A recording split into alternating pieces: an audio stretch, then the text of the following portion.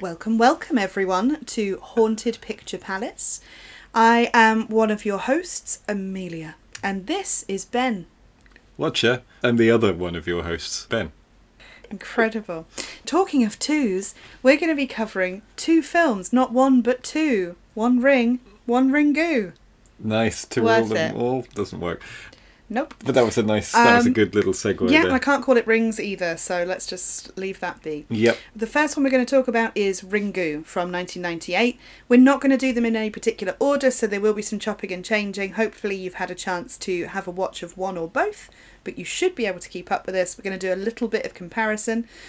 The Ringu we'll be talking about is from 1998, as I say. It is directed by Hideo Nakata, who also directed Ring 2, as in Japan and in America. Yeah, the just Ring to 2 confuse you. and Ring 2. Yeah. When we speak about the Japanese ring, we'll be calling it Ringu.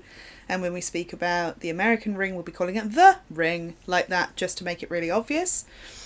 Ring is 2002. It's directed by Gore Verbinski. Who directed Pirates of the Caribbean. Yeah, you can really tell. And some other things, but that's probably his most famous work. And they are... The reason we're doing them like this is that they are substantially the same. Yes. I think that's fair, but with a few interesting differences that hopefully we will expand upon and elucidate over the course of this pod. The chart, everyone. So, if you're like me, you may have found the proliferation of Ring movies somewhat difficult to get your head around. So I spent time when I should have been doing something better, making a little chart that sets out the relationship between them all and how many there are and whatnot. Because Ring, or Ringu, the original Japanese film, was directed and released in 1998, and it was released concurrently with its own sequel. For some reason, they adapted the two books, because it was originally a couple of books.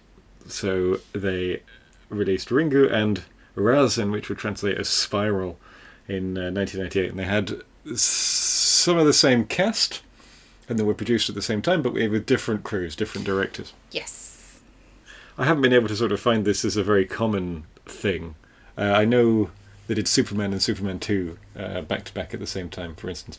Yeah. So it does happen sometimes, but as it happens, Ring was a big hit, as you know, unsurprisingly, and Rasen was not. No one was particularly interested in Rasen. So the following year, so we're up to 1999, two things happened. The first of which is it was remade in Korea. There was a South Korean remake of Ring called The Ring Virus that was a moderate domestic hit in Korea, but didn't particularly travel outside of that territory, so that's where that trail ends. But at the same time, in Japan, they made Ring 2, which is a sequel to Ring, the first film, that ignores the other sequel I just talked about. So it ignores the continuity of Rasen, or Spiral, and is not based on the books. It's a separate narrative, yeah. Yeah. Followed the following year, in the year 2000, by Ring Zero, which is a prequel to the first film. But so those three form a sort of unit, if you like. Fast forward a couple of years to 2002, and it's picked up in the States and remade as The Ring by Gore Verbinski, and that's the second of the films we're talking about today, which was a big success. We'll talk about that later, but it also did very, very well. So it was followed by a sequel in 2005 called The Ring 2, which was also directed by Hideo Nakata, who directed Ring and Ring 2 in Japan. You following? Everyone. Yeah, we're still with us. Yeah, everyone's still here. Good. Is that it? It's not quite it. Because in 2012, there was a film made called Sadako 3D, which was a sequel to Rasen, that original sequel that was made at the same time as The Ring that everybody ignored. Well, I say everybody ignored. Oh, that's manifestly not true, as it had a sequel 14 years later. And this did well enough to get another sequel the following year, imaginatively titled Sadako 3D 2. Then, a few years after that, in 2017, there's Rings, which is another American film and a sequel to the American Ring films. It's the third American Ring film. And then finally, in 2019, there's a film called Sadako, which is sort of a sequel to both of the strands of the Japanese Ring film universes, if you'd like, because it's directed by Hideo Nakata again, but it is an adaptation of one of the later books. So in that sense, it is in the continuity of Spiral, Rausen. So it sort of brings the two strands together. But I hadn't heard of it. Had you heard of it? No. And it has very poor reviews. So that might be it. There may be no more, at least for a little while. But certainly as things stand and as we're sitting here now, that is the sort of complete cinematic universe of Rings. Applause.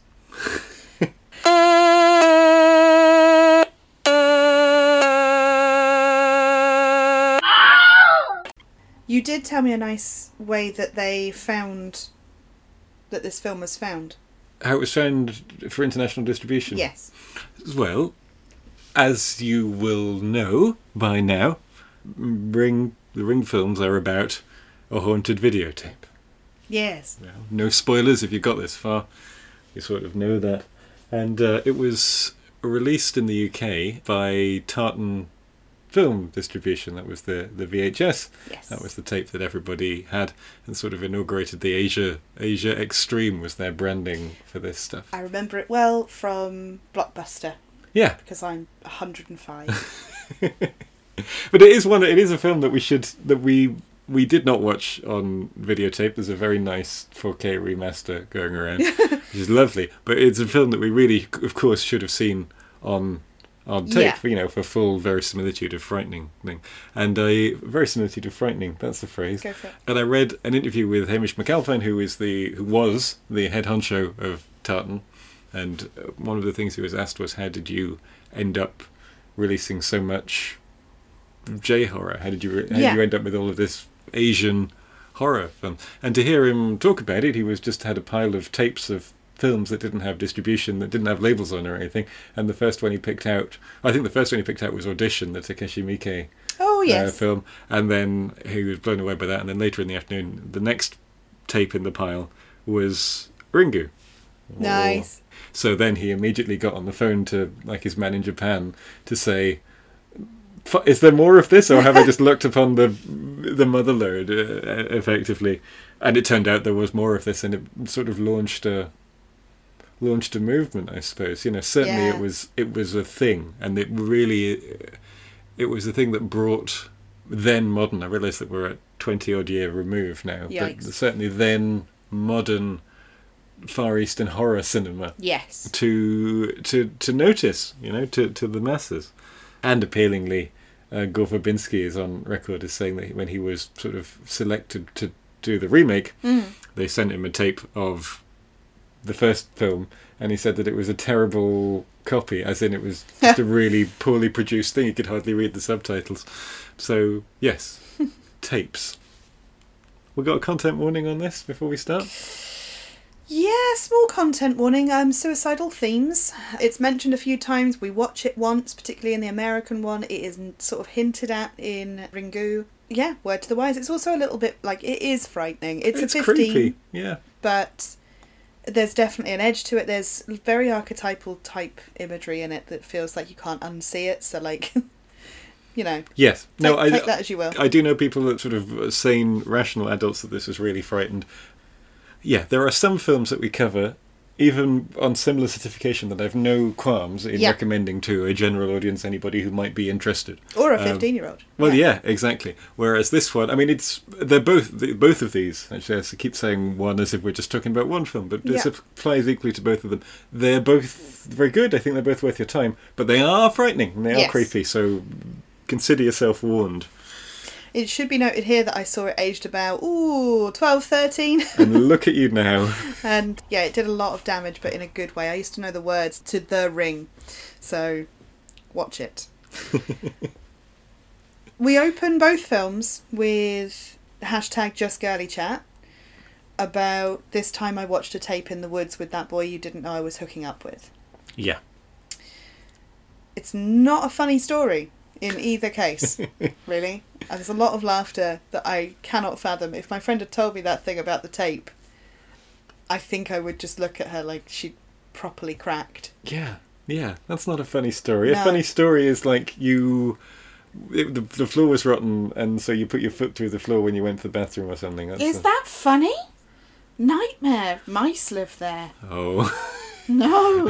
A funny story is, you know, I was walking and the wind blew my skirt up a bit past that boy I liked. Could be funny. Okay, right. Fair enough. You know. In Ringu, we are with Tomoko and Masami. Yes. Those are our two. Tomoko dies. Spoilers. Masami goes crackers. Yeah. But actually she doesn't lose her mind at the sight of everything, right? Yeah. None of which is sort of apparent in the framing of our opening scene. No, there. we're just watching two teenagers be Hollywood-style teenagers, frankly, in Catholic schoolgirl uniforms in the ring, but that's fine. What I really like about Ringu, and I will stay there for a while and then do the scene in comparison, just so we don't get too confused. So what I really like about Ringu's opening scene is the muted 90s colour palette. Everybody's in it.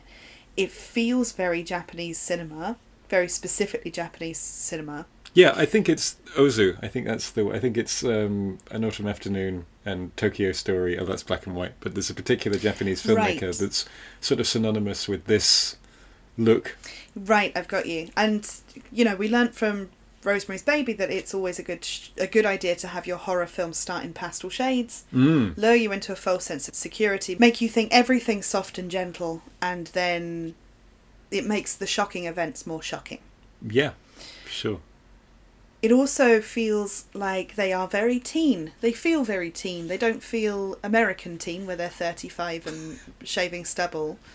They feel like young girls who are laughing at something. Obviously the phone goes once she's said she's watched the tape. So we are introduced to the rules of the ring, the ring. We're introduced to the rules of Ring very, very quickly, which are... There's a creepy tape. Creepy tape appears from nowhere. You watch it, you freak out, you get a phone call. The phone call tells you you're going to die in 7 days, or it's just the little girl on the phone, depending on your variant. A little girl on the phone, a little girl's voice. You get a telephone call. Within 7 days, you did. Yeah. These are laid out in front of us by gossipy kids, and it's all fun and games until the phone goes and we find out that Tomoko has actually watched the tape and that she's genuinely frightened. They have a lovely false start, if you like, a red herring, and it's her mother on the phone, which is home alone. Incredibly heartbreaking, because obviously the last time that mother would speak to that child, it was when that child thought it was the thing that was coming to kill it. Yeah. And then we have the cutaway in Ringu of sort of a telly turning itself on, and then a flash of the victim. Yes, it's quite choppy. It's unclear. Nothing good is going on. It's no, not... but you don't get any detail. There's no blood anywhere. Exactly. There's some nasty but very, very good sound design. Mm-hmm. It's excellent. Yes. And then, just to go through it, in The Ring, we are with these girls. There's a much longer, much more extended scene of the TV, because initially the leading lady, Katie, who is a victim, she's very anti-TV. She tells a story at the very beginning about how TV waves are frying your brain, man. And her friend is not impressed. She'd much rather talk about how her pal got silly with Jason. Indeed. So it's a lot more... Let's just sack this off and have a pillow fight in a kind of over-the-top way, and then we have a much more extended scene of playing silly beggars with a television and a dead girl. We're not revealed the dead girl at all. But there's a lot of that lovely... I really enjoy... There's something really beautiful about late 90s, early noughties fridge play in horror that sort of went away and came back and comes again every now and then. I wish I knew where it started. If anybody knows, please write in hauntedpicturepalace@gmail.com. We open the fridge for no reason. We get cold water out of the fridge. I'm looking at you, America. Why do you do that? I don't know. It's not even a filter jug, it's just cold Just water you jug keep of in the water. fridge.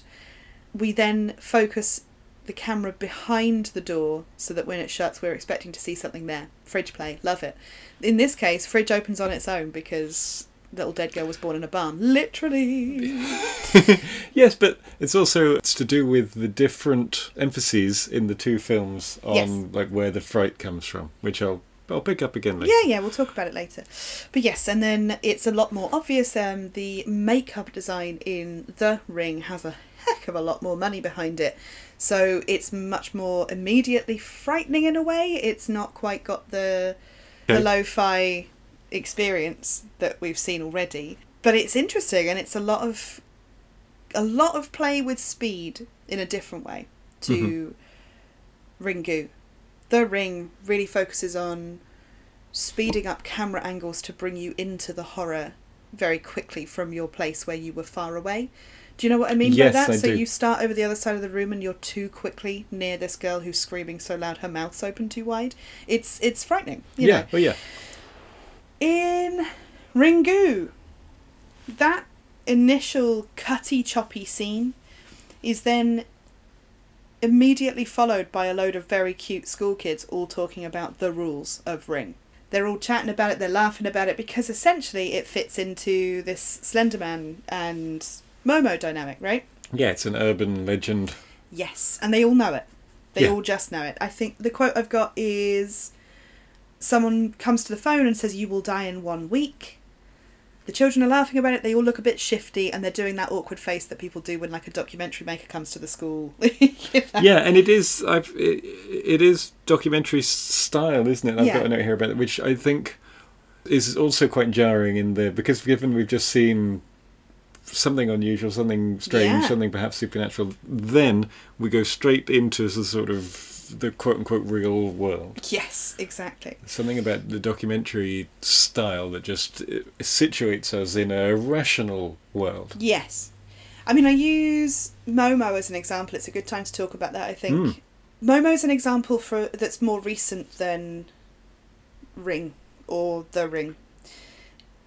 But it's a really good look at panicking middle classes that I think really fits both films. Where, yes, there's these urban legends, urban myths. If you ever want to see that done in a very, very modern context, more modern than, say, cassette tape, One Missed Call, the Japanese version, is an exceptional take on it. It's really nicely done. But it all plays into this thing of the late 90s, early noughties, pass this on or dead Sarah will get you. The sort of email The chain round email robin forwards. chain things where Yes. you're like, pass this to 6 people, send this off to someone you care about and protect them from the undead bear. You know, like these ludicrous things. That damn undead bear. I know, curses. But Momo more recently cast fear into people's hearts because, bless her cotton soul, a girl did actually kill herself. And they reckon it was, well, the media made it look like it was directly in response to Momo, who was a character that would pop up. The image used by Momo, in inverted commas, was by an artist that works in prosthetics, which is quite amazing. She makes hyper-realistic horror sculpture. Yeah. And works in a bit of special effects. So interesting in itself, but really horrifying face. Everything's out of proportion.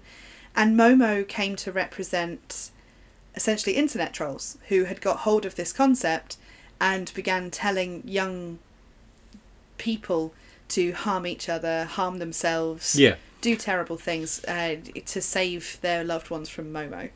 I think it's also important to just make clear at this point that this was not the intention of the artist. Like, it wasn't. No, not it wasn't at all. created for this purpose. No, I had seen the image way before. It's Right. an older piece of art. I'd seen that image before. But here's the thing. Stuff like that, and the reason I picked that example is because that's one that really hit the Western world directly, but that stuff is rife in Japan. I feel like the invention of 4chan is something that means that we were more exposed to it than ever before. But things like Slenderman, where people were, you know, these are pure, unadulterated urban myths that are not old, ancient tales. No. They exist only in an urban environment that we created, that it was within our lifetime, but genuinely showing to have real effects. You know, genuinely 2 girls actually murdered a girl. Be that accidental or no, there was a death that took place as a direct response to Slenderman, for example. So it's the nightmare of that really being the case.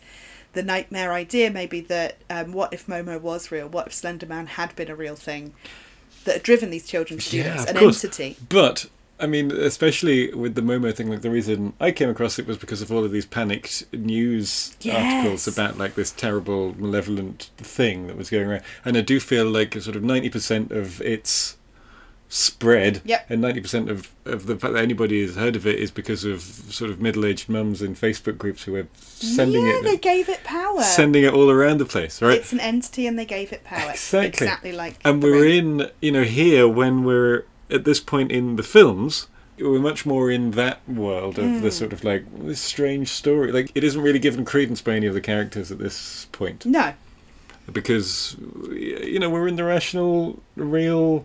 sensible world where things like that don't happen. Yeah. We've been introduced to Reiko. Yep. Reiko Asakawa, who's an incredibly elegant reporter. Very elegant, very youthful, very driven, beautifully dressed. And again, it's me, so fashion. But the contrast between the 2 leading women is really striking. We have Rachel in The Ring, who is played by Naomi Watts, who is very well known, you know, Mulholland Drive, blah, blah, blah. Anything else? Can you think of anything else she's been in? Oh, loads of things. Loads, but I can't think off the top of my tongue. 21 Grams she was in. And the thing about Diana. She played Diana recently, didn't she? Did she? I'll double check, and if she didn't, I'll cut that bit out. Okay, but if she did, you should see the prosthetics, because she looks like Di. She's super famous, etc., etc. I don't think she was mad famous at this point. I think Lynch had already worked with her in Mulholland Drive, date-wise, yes. Yeah. But... And 21 Grams is around about that time, so they're sort of high profile enough to get cinema release, you know, for an indie film and everything, and get national reviews. But she's not, you know, Meryl Streep level famous. She's not Emma Stone level. Well, she's the right fame level to do horror. You've never seen a real A-lister in horror, right? Sure. Really, these days. No, not, or at least...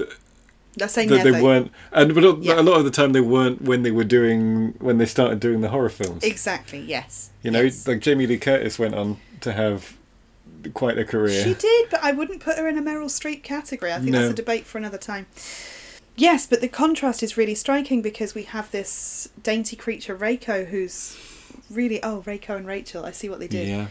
Who comes in with this real freshness. She's really keen. She's really hardworking, but in a very respectful way to everything she's dealing with, really, and a very kind of cute mum. She's trying. Yeah. And then you have Rachel, who spends most of her time in her old university clothes, looking scruffy as anything. Her entrance is much more bolshy. She's meant to be like the American version of hard and driven, which is irritating and boisterous. Shouting on the phone to her swearing colleagues. And shouting on the phone to a colleague, exactly. And again, dressed appallingly throughout until she decides to go to the funeral of her niece, dressed as essentially a grieving widow. You know, like a black widow. Yeah. So I don't know. It's an odd one, but we'll talk about it. Yes, it's nice to see Reiko being represented that way. I don't feel like it's any kind of stereotype, weirdly, for the 90s. It's properly an interesting character just from her first appearance. Yeah. Rachel hammers the point home a little bit more. Like they are very similar in a lot of ways. It's just that Rachel is immediately given to the audience hard-nosed. Oh, exactly.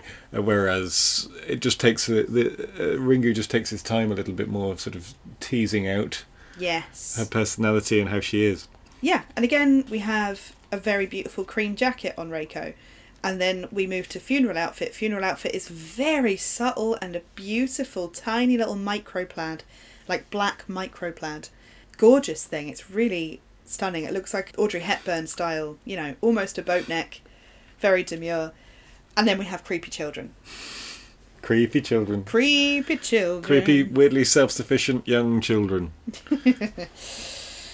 Yeah. We find once again that terrible parenting is a hefty theme. Oh, yeah. In horror films. For so many obvious reasons.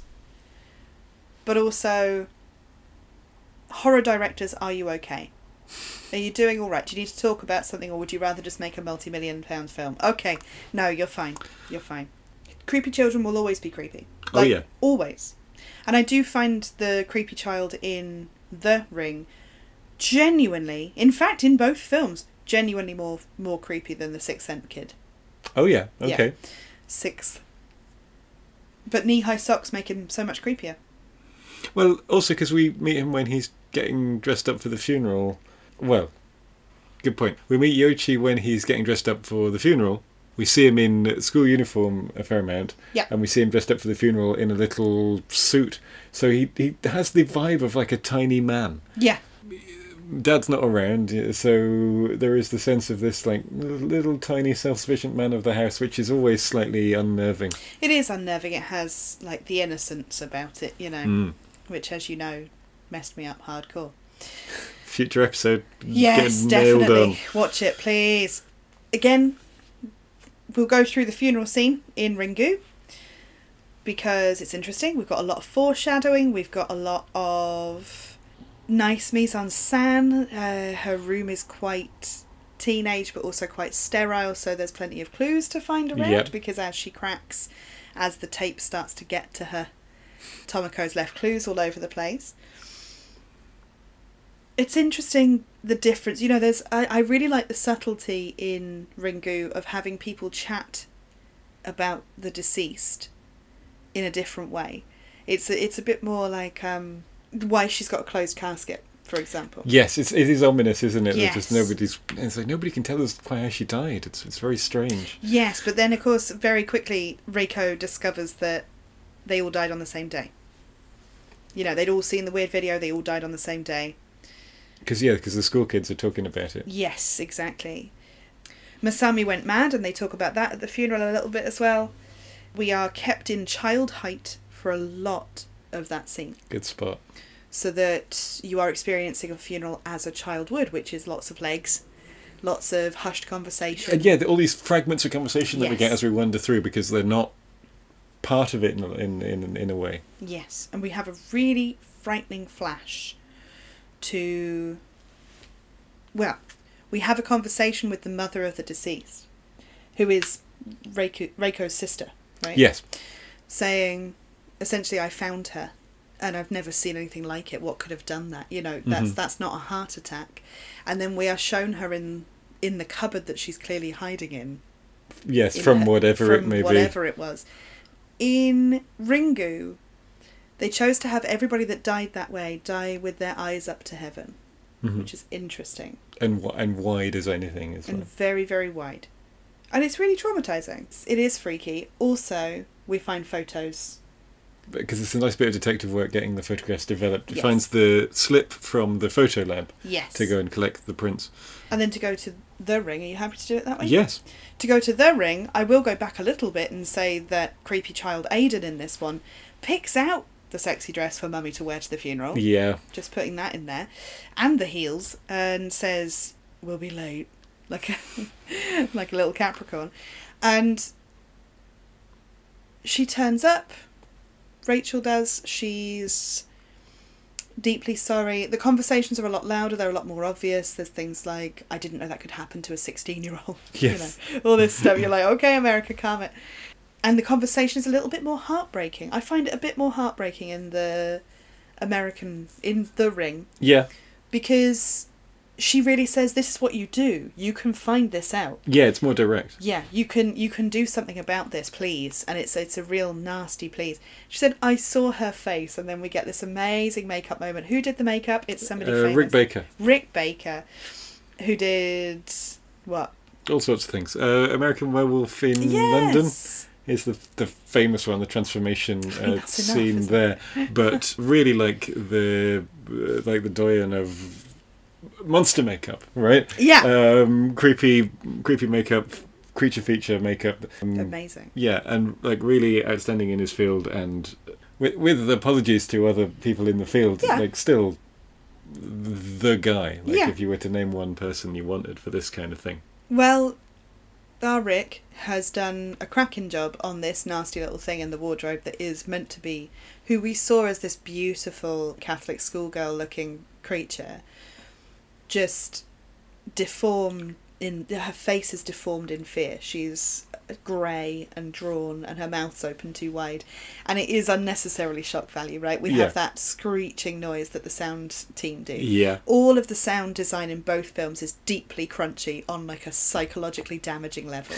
So the minute they do something big like that, it is a lot. It's not particularly, it's meant to be a jump scare, you know it's coming. Yes, no. Whether you've seen it before or not, but it's just not very nice. And again, you're a little bit closer than you want to be to everything. Whenever they show horror in it, you are too close in The Ring.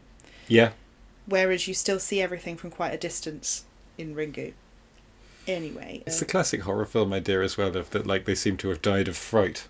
Yeah. You know, it must go back decades. What have they seen that made them do that? I know. Ringu, we see more neglectful parenting as this, you can microwave your own dinner, can't you little 8-year-old? At some point we find out he's in year 1, so actually I think he's, 5 or 6?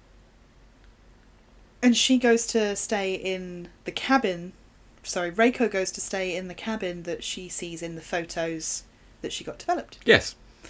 She goes to stay in the not very creepy, but a little bit creepy, quite nice looking Airbnb ahead of the curve. Yeah. Yeah. Yeah. It is called Cabin B4, so who knows? Yes, I did wonder if that is significant in some way because of the English word before, and there's a lot of coding and clues and things hidden in the tape that they do watch, so it would make sense to stick a few others in there that maybe we missed because cultural differences or because they were really obvious, like B4, you know. But who knows? Before what? I mean, it's before she watches the tape, I suppose. So, creepy hotel attendant rocks up.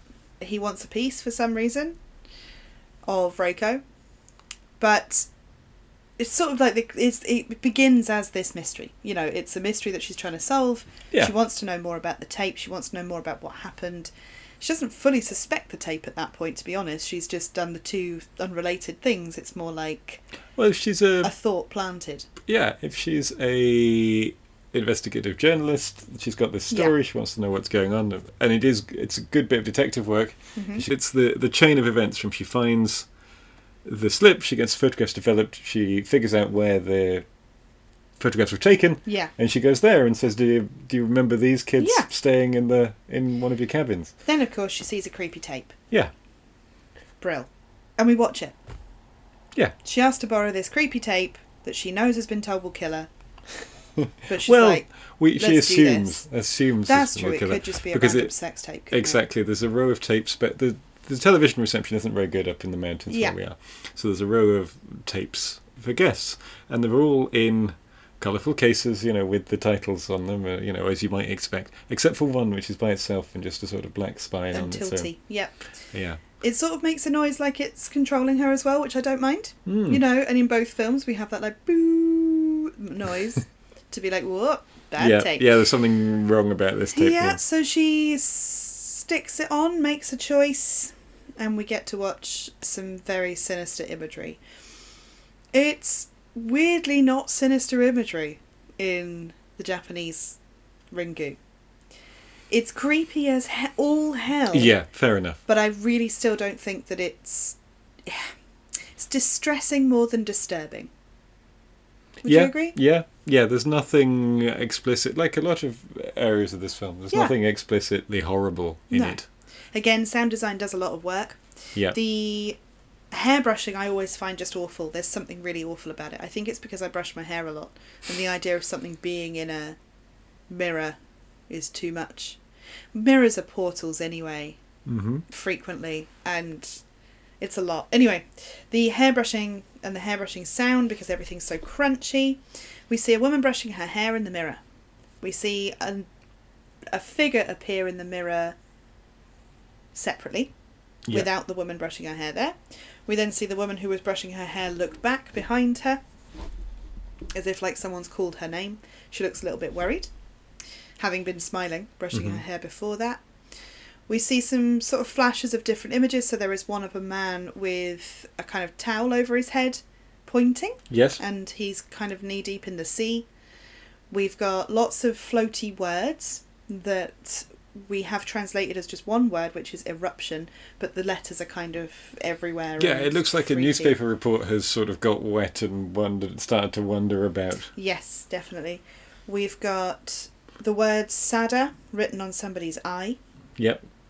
Like reflected in their Yeah. eyeball. Anything else? I think that's most of them anyway. And then the picture of the well at the end. Yes, a very brief shot of a well. Yes. Then the phone goes. Right? Yes. The phone goes, but what I really liked about it was that the rain sounds sounded blended in perfectly with the sound of the static on the TV. So that when we just hear the rain, we think the TV's turned on again, like it did in the beginning. Oh, yes. Yeah. Very nice. Really nice. Now, in The Ring, we follow, so far, we follow a very, very similar structure. We do, except we get a little scene after the funeral with that guy from the OC being a creepy goth kid, where Rachel goes up to this group of kids and starts doing the "I'm not a regular mum, I'm a cool mum" Yeah, business. give me a smoke. Give me a smoke. I'm going to light it with my smoke and talk about how me and my girlfriend used to go get a high. It's really embarrassing. I find it really embarrassing, the whole scene. It gets results. It does get results. They accidentally reveal that she was there with Josh or whoever he was, Sean, or another like jock name. Yeah. Katie was there with her new boyf. Whoopsie doodle, shouldn't have told you. Then we get to exactly the same place. Well, there is this suggestion in both of the films in the opening that sexual... It's you again. I should make a little jingle for Ben spots a sexual element to a film that Amelia just shakes her head at. But even in the opening scenes, when our respective protagonists, or respective first Ring victims, tell the story about being in the cabin, there's a fair amount made by their companions about like, were you there with the boy? Yeah. And it comes up again here.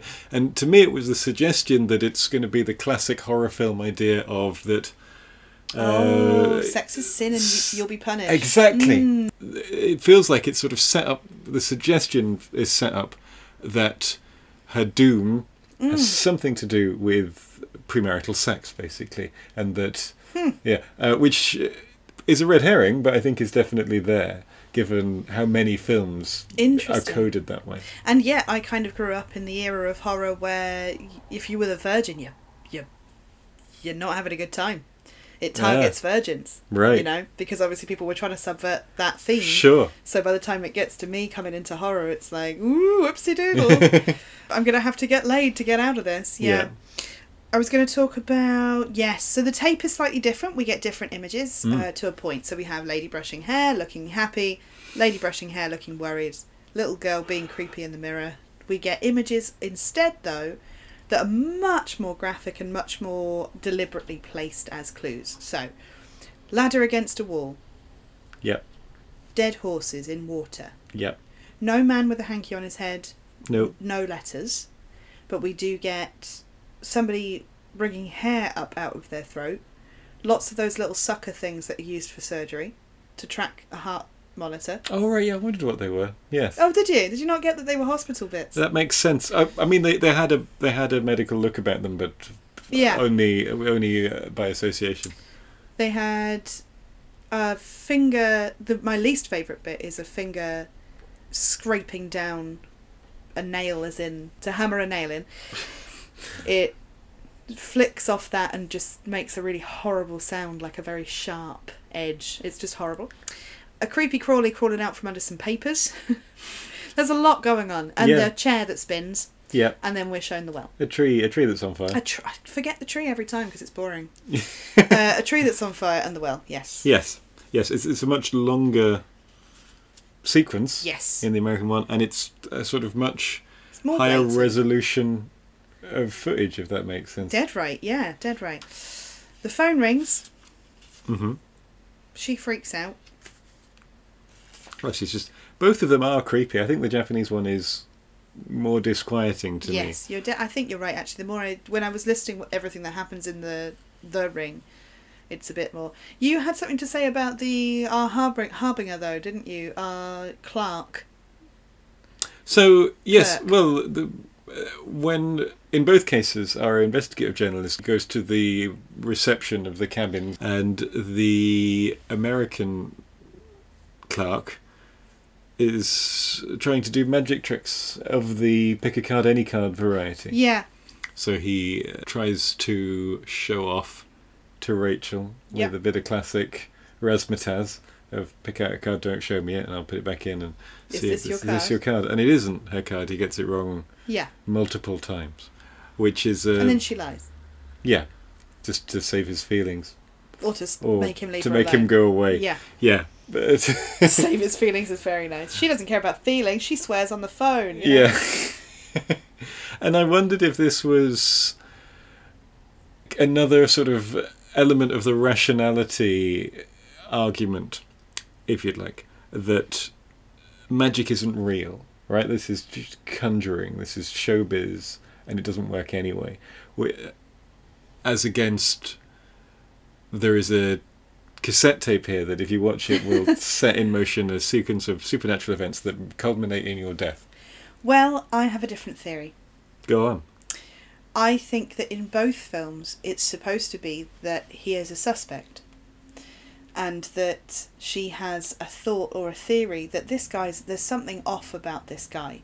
Sure. I don't like the way he is, or I don't like the way he's just weird, and that she will be looking for ways for this tape to have affected somebody, and the only person that all these things have in common is the guy that keeps the cabin. And in The Ring, the guy has a score to settle because they didn't pay. That's true. So anyway, they didn't pay, is... Yeah, he makes sure that he mentions this about 3 times. Yeah.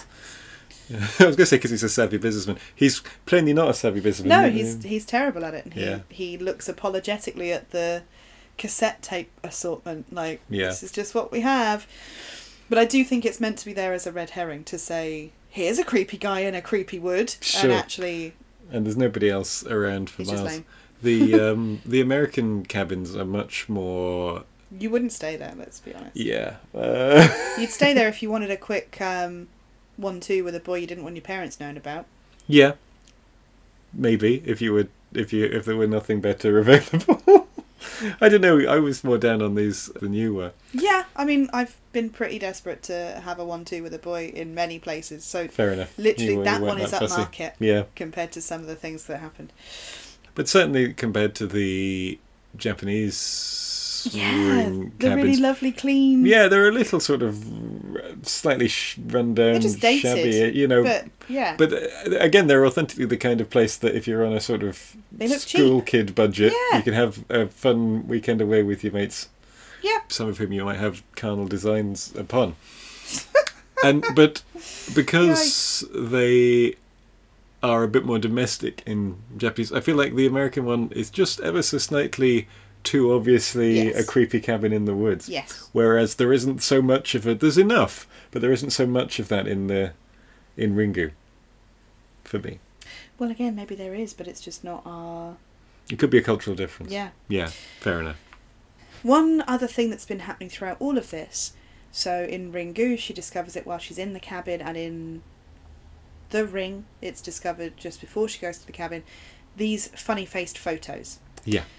The photos, supposedly, half of the reel is everybody looking cute, looking sweet, looking like little teenagers. The second half of the reel is everybody's faces are distorted. We find out later that's because they've watched the tape. Yep. But she's just sort of absent-mindedly trying to fix, when you just rub your finger over something and you're not sure. Yeah, well, it's like there's something smeared on the lens or something, yeah. But yeah. So the first thing I do when I'm having trouble deciphering essentially a magical murdering tape is call my really awful ex. My really awful one. My awful, psychic, mean ex, father of my neglected child. That's what I do. And I say, can you come and have a look at this, please? I know you're a douche. Maybe you've changed. Oh, you haven't changed. You're going to meet your own son out in the rain and just ignore each other, basically. Yeah. Have a little stare off and then disappear in different directions. And then come and treat me like cack. So... I mean, I guess what must her other exes have been like if he was the one that she went with? That's a very good point. The ex gets involved, right? In both films. The X gets involved next. In The Ring, the X is a kind of David Arquette rip-off, I would say. But a little bit more handsome, in a way, than David Arquette. Harsh on David. He's not an ugly man, but this guy has the sort of... He's a jock David. I think Fair David's enough. a bit cool. Yeah, okay. And this guy isn't cool. This guy would play Flynn Rider in the live-action version of Tangled. Wow. Would you say that's fair? I can see that, yeah. Probably not now, because time ages, and that was 20 years ago. Oh, God. He's probably a father of 9. But still. But also, crucially, he seems to have some background in photography or image manipulation, or how would you describe this? He's... In both cases, they are a photographer or a videographer. Maker. Yeah. Yeah. I feel like he was the cameraman. Sure. At one point. For the reporter. That makes sense. Yeah. But we'll keep them separate for now, because at least Noah tries to be cheeky chappy about it all. He says, very student film, as soon as he's finished watching it. And it actually is. Yeah. It is very student film. It's student film, but they know how to work digital. Yeah. You know, so we don't blame him there. But he's still very unbothered, uncaring, blah, blah, blah. Yeah, and he is somewhat dismissive of Rachel's story about a haunted videotape that kills you, which is... It's understandable given the world that we're in and the world that he operates in, but it is also exactly the sort of attitude that in films like this gets people either killed or just end up staring at the wall while their brain flakes away like wet cake. Sorry. It's the type, it's like the dusty antiquarian in M.R. James' short stories who goes, well, I don't believe in any of this rubbish, and ends up not being able to tie their own shoelaces. Yeah. So, both of our leading ladies make their awful exes watch the tape. Yep. They don't make them, they just say, I'm doing this thing, can you do it? They both make them a copy of the tape. Yep, because they both pinched them from the cabins. They did. They both just stole a tape from this place, where in one case they weren't even paid. She did put down her Amex card, so presumably he's taken the cost of that mysterious tape that appeared. Yeah. And in both cases, leading ladies ask the gents to take a photo of them, or to, to show, look, I watched the tape. We get the same scene in both films that I really like, that kind of, you can at least look at me thing. Yeah. That's really like, why? My face is going to be blurry anyway. They both look like teenagers. And it's just nicely done. So we get this kind of, there's definitely a flaw with your camera, and also I'm annoying. However, very strange split here. Noah, who has met his child in the rain, who comes through, who says, yes, I'll take a look. Naomi Watts goes to the balcony to look at everybody experiencing TV in their homes while he watches it. Yep. Phone doesn't ring. Does it? No. Because it goes to his phone. Well, that's the implication. Yeah. Yeah, it's implied later on, because there's a character who seems to exist purely to come in and say, why you not answer your phone? I've been trying to get hold of you for ages. Which, to me, implies that he's just not answering the phone in case he gets a phone call from a creepy child voice saying that he'll die in 7 days. As if that's a way to get around it. Yeah, that's a good point. She's pretty good at dreams. Yeah. So, in Ringu, we have this cutaway scene that is never resolved, where moody ex-boyfriend is sat in a public space, processing what he's seen, assumedly. He's talking to himself almost, and looking very, very frightened. And then he said, it can't be her. It can't be her. Like, he knows everything about it. Or it can't be you, rather. Can't be you. And this pair of dirty white shoes on a woman's leg stands in front of him. We never see her face, just stands in front of him. He looks absolutely terrified, and then they disappear, and it's never spoken of again. No. And when you raised this after we'd watched it, I said, oh yeah, what was that about? And unfortunately, if you're listening to this thinking, oh, maybe they're going to be able to explain, no, sorry, you're on your own. Yeah, just put the ex doesn't look well, and that's the end of that. And he really looks like he's seen a ghost, I suppose, would be the way idiomatically you would describe it. Yeah. It doesn't come up again. So we have a sexy younger model girlfriend. Sexy new younger model girlfriend who is one of his students. excellent hair. Dirty boy, yeah. Yeah, excellent hair. And both Terrible Exes have one. In The Ring, it's that goth one from NCIS. So it is. Yes. Yes, I'd forgotten. We have incredibly crunchy buttons in both films. So I keep doing these little claw shapes with my hands because I just want to touch all of the dials and buttons.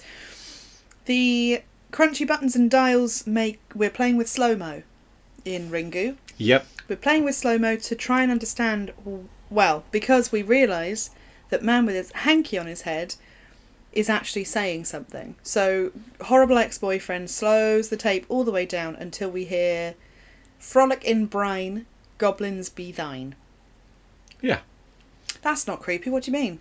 What are you on about? That's absolutely fine. It's clearly about drowning, you know? Yeah, frolicking in brine is a nice way of saying drown yourself, isn't it? Yes. I wonder then, just to do a brief jump, I wonder when that man says she didn't speak in human language. Oh, yeah. That she's actually just speaking incredibly fast. Yeah, perhaps. But then it's weird. It's a weird thing for her to be saying. Oh yeah, she's definitely weird. In that context. Yeah, yes, yeah. I suppose you're right. Yeah. And then we get the eruption thing. Yeah. So we figure out that eruption, volcano.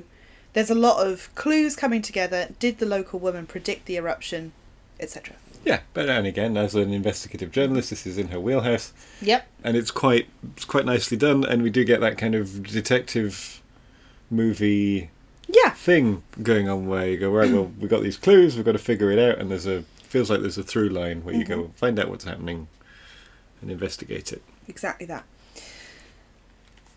In The Ring, there's a lot more sort of tech geekery going on, even more crunchy buttons and things. I think that in both cases, the X's first instinct is to examine the tape. Yes, which thoroughly. makes sense. Yeah. But also, I will say, small interjection, to say that once again we are taught that horrible people eat apples. There's an apple eating situation with the X in The Ring, where he must crunch. He must look weirdly ignorant and hold an apple at the same time. Again, clickable buttons. The tracking's all messed up, and Rachel and Noah have a little moment before the new girl comes in looking all cute and 18 or whatever. Yeah. They have a moment together, and then obviously Rachel's quite humiliated because she accidentally had a feeling for that man again, and then it turned out that he was literally just living his life without her. Yeah. I don't understand their dynamic. So she sees the ladder, and in the Ring, this is where we start seeing actual visual clues that are like smack you in the face blatant, right? They are direct images from the tape that she is then seeing projected into reality or as clues for the next bit. Yeah. Also in The Ring, and not in Ringu, do we meet Becca. We meet the friend who is actually Masami in Ringu. The one that we've heard has gone insane. Yes, and in Ringu she disappears from the story as she never comes back. Yeah, she's just definitely crazy. Which I think is actually genuinely more effective because it feeds more into that internet meme thing. To just have heard that she's mad, exactly. We've heard we hear this like second or third hand. Yes, but Becca can't be in the room with a television. And we already know that bit. Again, it's been overheard at the funeral, and then she walks past the TV in the home that she's in and gives it a shifty eye. Yeah. She then listens to Rachel for all of about half a second. Rachel can't pull her like, do you want to smoke thing with a woman that's in a mental institution. Nope. So she starts being really intense with a person who's clearly not very well. And this person just grabs her hand and says, you'll know in 4 days. Which is terrifying. She makes her hand into a number 4 and says, yeah, you got 4 days, mate. It's an interesting thing, this, because the Ring is longer than Ringu by some distance, about 25 minutes longer film. Yeah. And this is one of those extra scenes which is in the American one and not in the Japanese one. It's a very good performance because it's an effective contrast to how we meet her at the beginning when she's a sort of happy-go-lucky slumber party teen telling stories about creepy videotapes and things, and then we meet this very disturbed individual. On the other hand, it doesn't really add anything that we don't already know.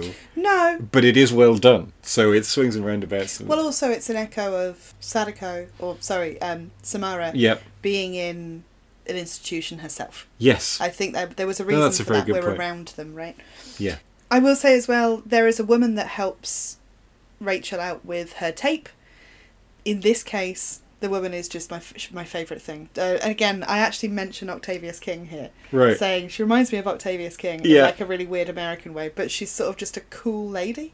Yeah. I don't know, she's a cool techie lady. I feel like every art department has one. Yeah, incredibly capable as well. It's Yeah. like, you've got a weird old tape here that nothing else works on. We got some machines in here that can do that. No I bother. also really love What Are We Watching? And then Rachel being like, yeah, it's private, and her being like, ugh. Such a gum-chewing face. Yeah, I know, but you can't really say, like, it'll kill you in 7 days if No, you but watch you it with me. can say, like, I don't want you to see me naked. Yeah, I suppose.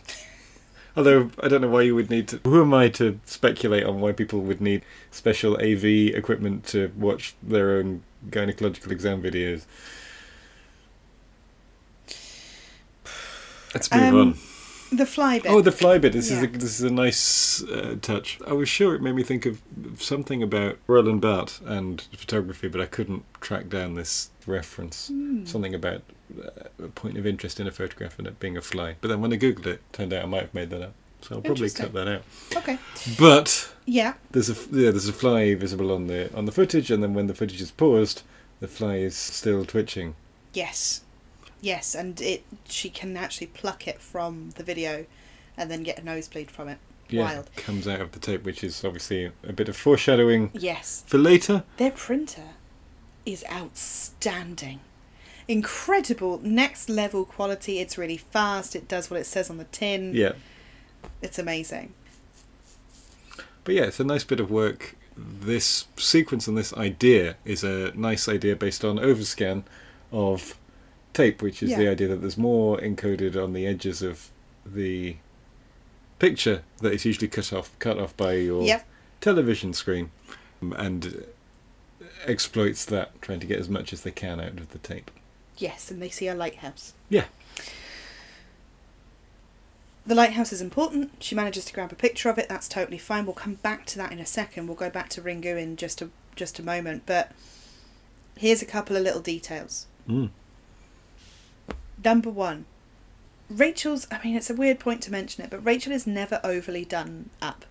She is American Hollywood natural makeup throughout. Okay. To the point where we can almost see freckles. You know, like we can see actual blemishes on the face. Part of that is because we've used a blue filter on everything.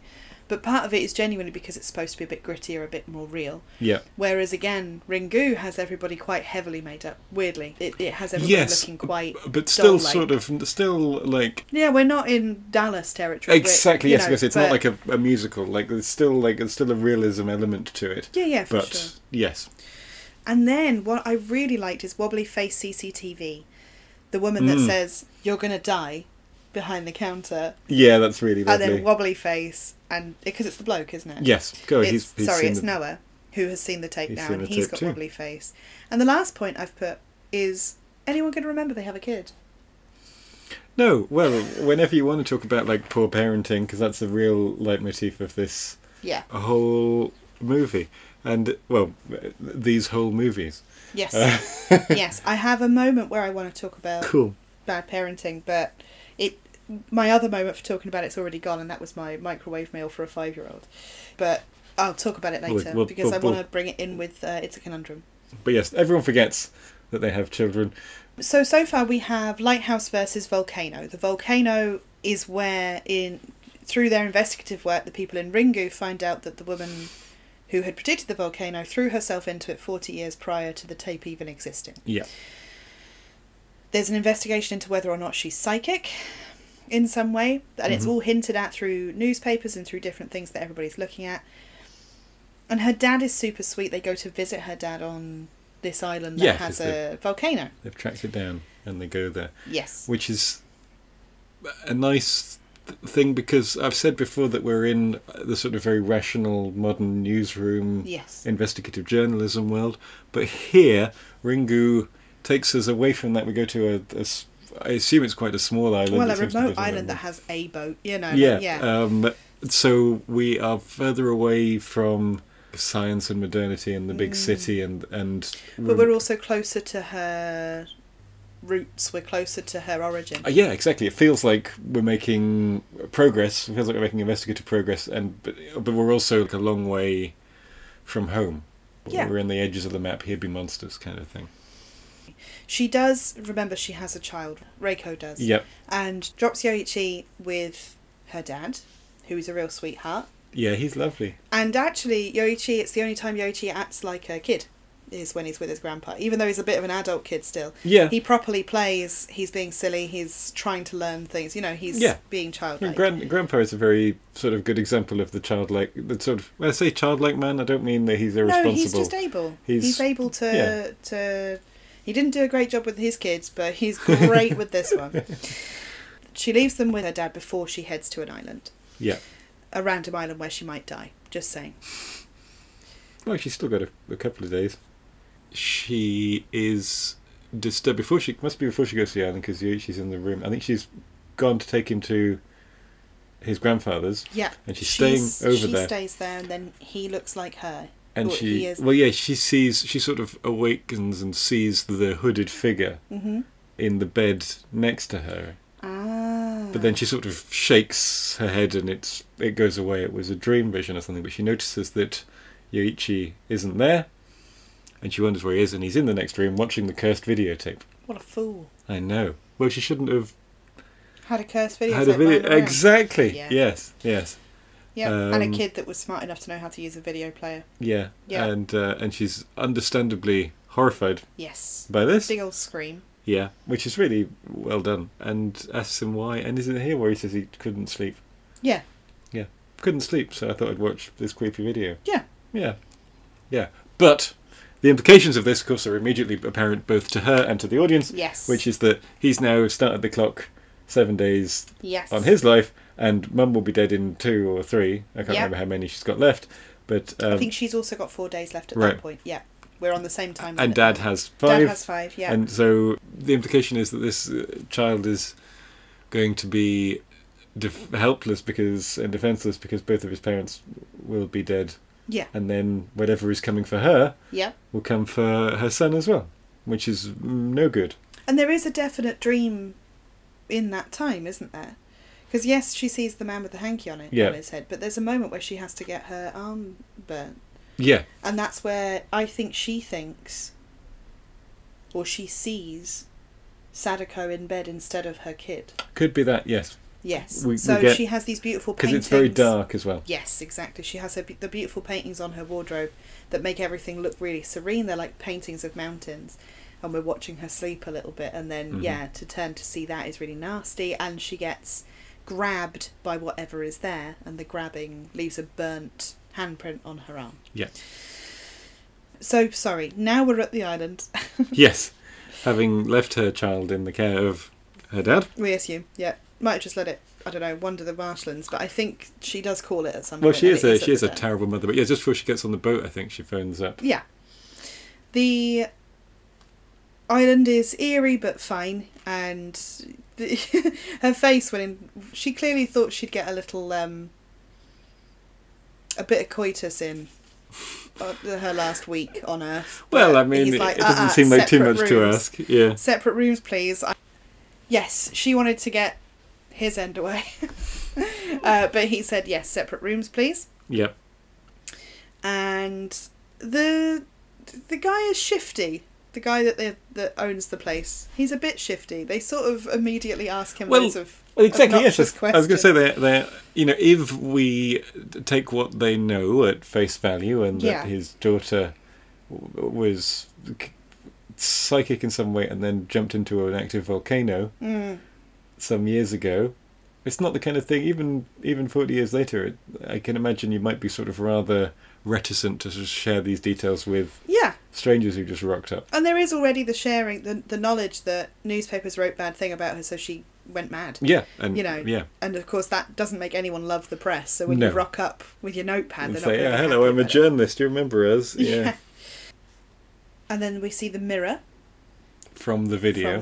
Yeah, but it's hanging in the home. So again, we know we're on the right track in terms of following clues and tracking down Yeah. some history of the video here. And then we see more evidence of the ex being an absolute douchebag. He has this little speech where we get to find out that he is psychic. You know, he says, why? Because I'm not normal.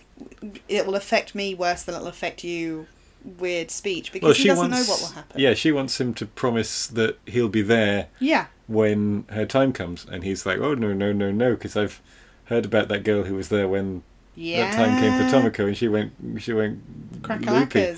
And then she says, well, we'll be fine for you because you're... And then he's obviously rather sensitive and says, and this is where we find out he can read minds, which is something that did rather surprise me. Because and is nowhere near Noah's character. No. This is the big difference, really, I think. If I had to pin down one difference between the two films, it's the nature of the supernatural threat. It's the nature of the supernatural in the film. Yes. Yeah. The woman of the household, the woman that owns the hotel, comes through for them, though, and presents them with a photograph of the woman who went mad and her doctor. Yep. They know there's a child, and this is what sets everybody off in both films. They both parties know that there was a child. Probably. I think no one's quite sure, but there were certainly fleeting references in the record. But they also know in both cases that the woman went mad. The woman in the video went mad, as they're finding out, right?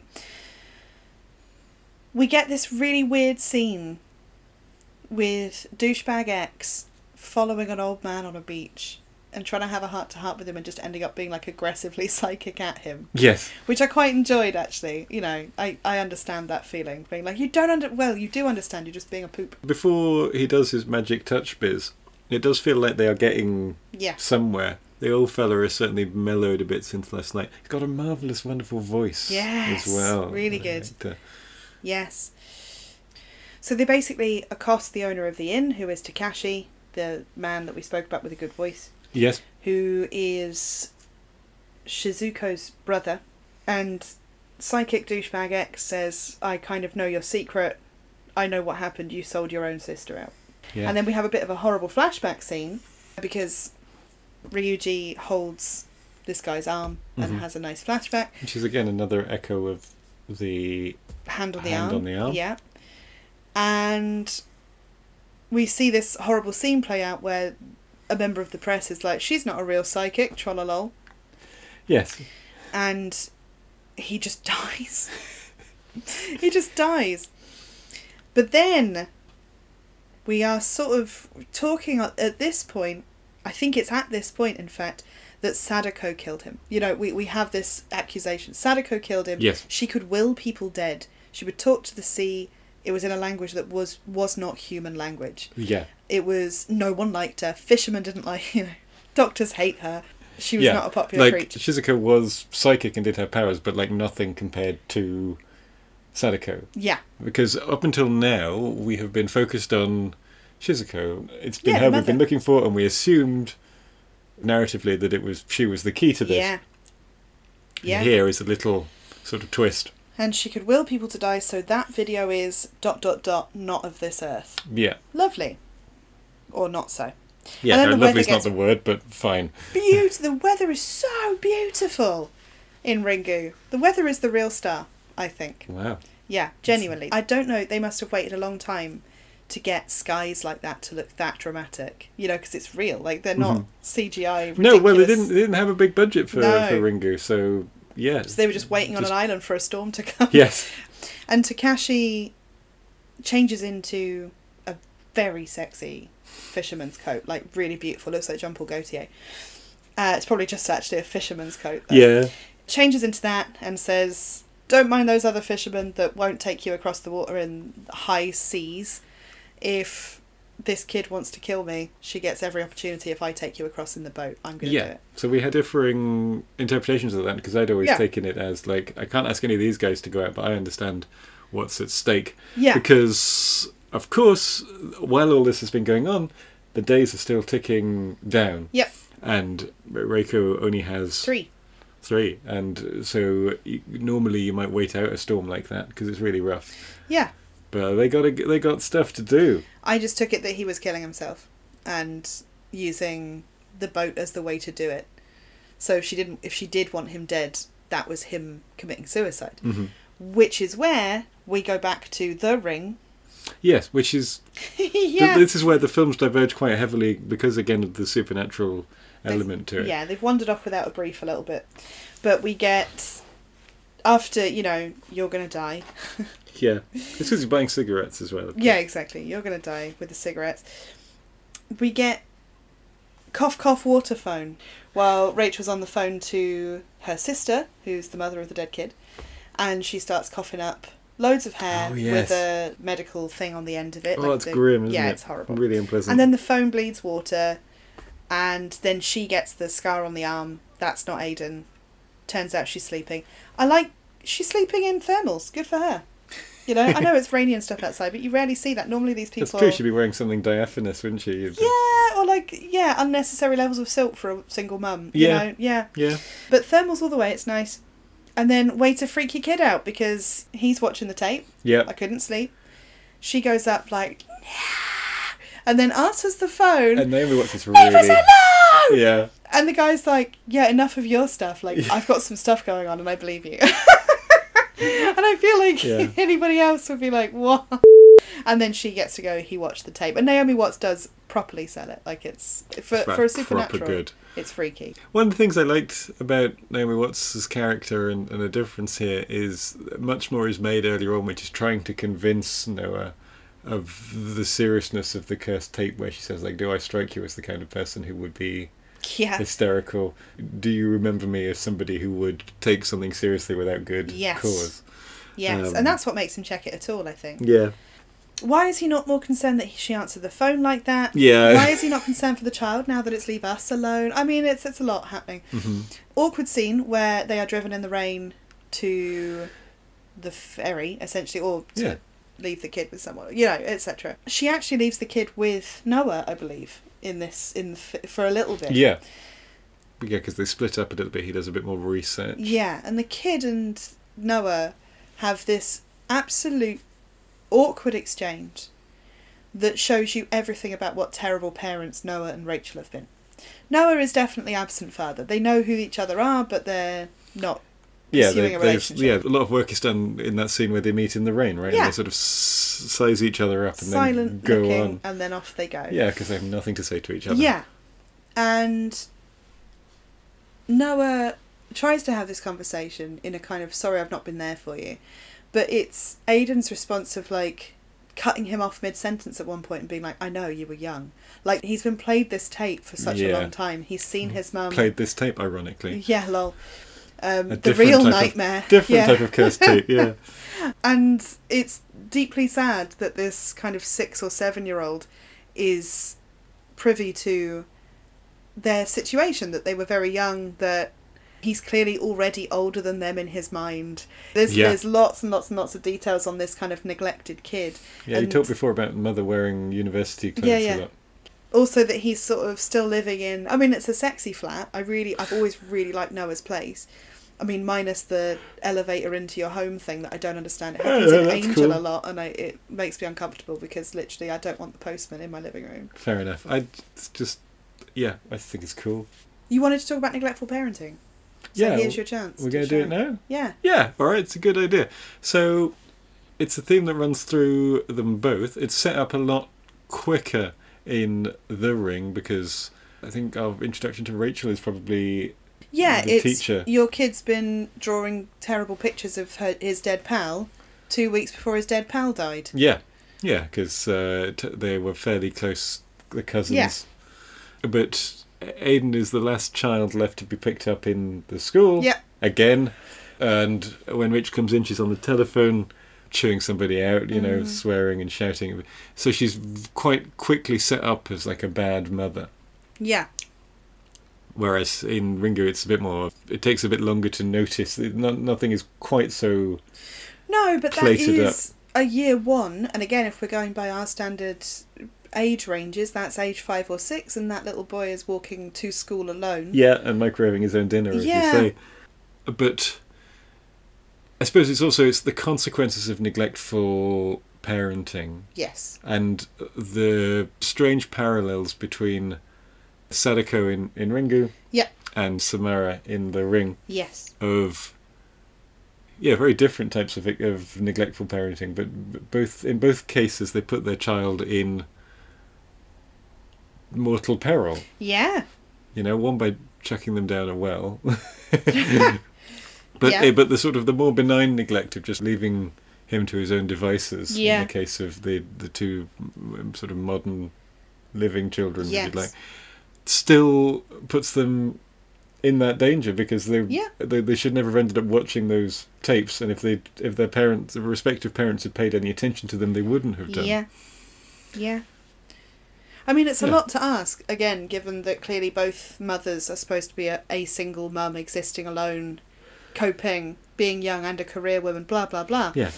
But there are ways to do that and have an actual relationship with your child, and in both cases the mother is consistently shocked by how self-sufficient the child is, which means they don't know them haven't at been paying all. attention. Yeah. Also, the immortal line, it's a conundrum, right? The kid, we already found out from the babysitter that he learned the word conundrum, and he uses it immediately and makes Noah smile. Because Noah doesn't know who he is either. No. He's drawn a creepy picture for his mum that Noah makes an effort to deliver in the rain before she heads off on the ferry to traumatise a horse enough that it kills itself. Yes. Drama scene, horrible. I've worked with horses for a long time, so seeing that really is very affecting and nasty. And it chucks itself off the front of the boat. They run to the back just in time to see it sort of just get chopped up by the motor and Indeed. all the rest of it. And but this is her on her way to the respective island. Yes, so the backstory is a little bit different in The Ring. It's a well-known horse rider or horse woman. Farmer, yeah. Yeah, goes crackers. And all the horses die from a mysterious suicidal illness. Yeah, and this is the supernatural analogue, right? The idea that, the quote is, maybe they just sense things before we do. Yes. Horses. That there's something not right, some sort of sixth sense, without wishing to invoke that for the second time this evening. But it's a slightly more American sensibility supernatural thing, rather than like, I also am telepathic, have brain powers. And here it is the Morgan family that they're going to look for, and the daughter that people seem to sort of deny knowledge of is Samara Morgan.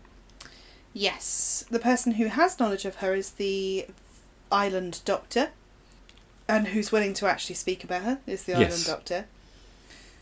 Because we do meet Mr. Morgan, and he is similarly taciturn. Just before this happens, before we actually meet them properly, something I'd never spotted in all the times I watched this film was that there is a very split-second cut of the image of the ring, in between the scene with the horses and the scene with the barn, that they use in Fight Club. I'm sorry, Ben, but they use it in Fight Club as a kind of subliminal that I wasn't 100% sure if it was legal to use that, but I wondered how many times it had happened and I'd missed it. Maybe I was note-taking that we start to see the ring flash up in between trauma scenes.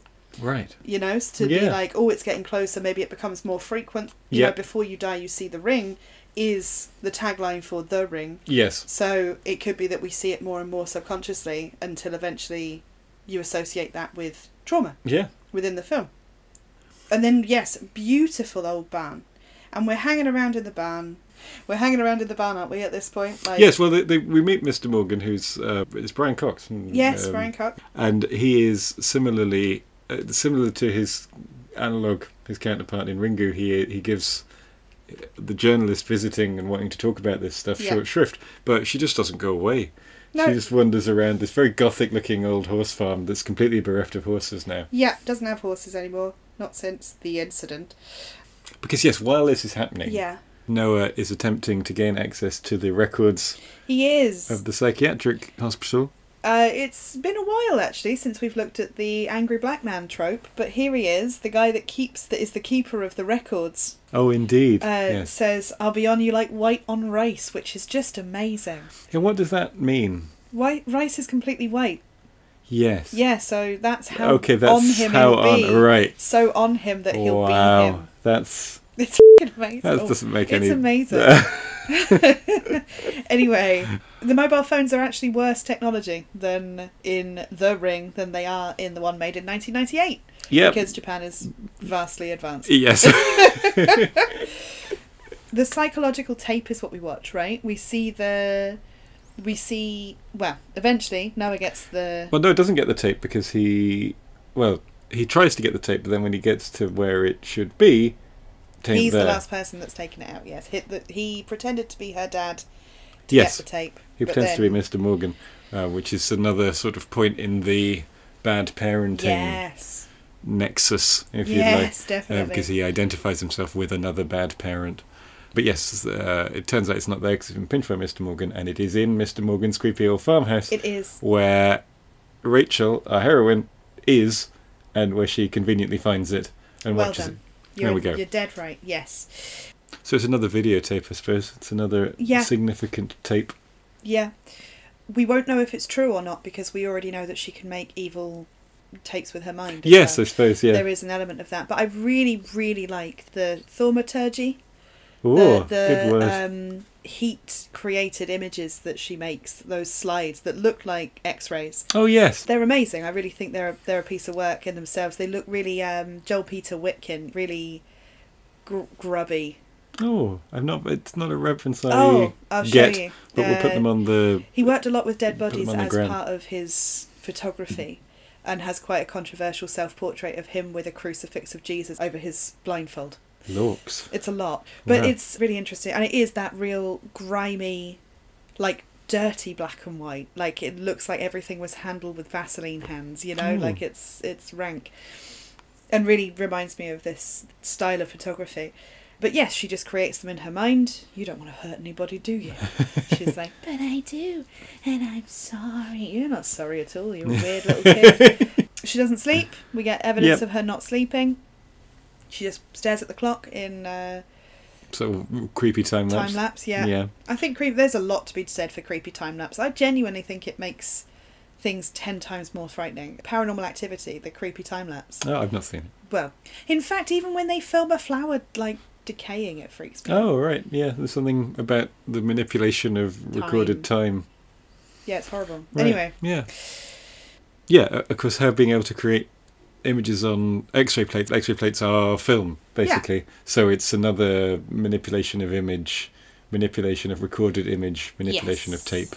Yes. And I suppose ties into the photographs, the blurry face photographs as well of the victims. Yep.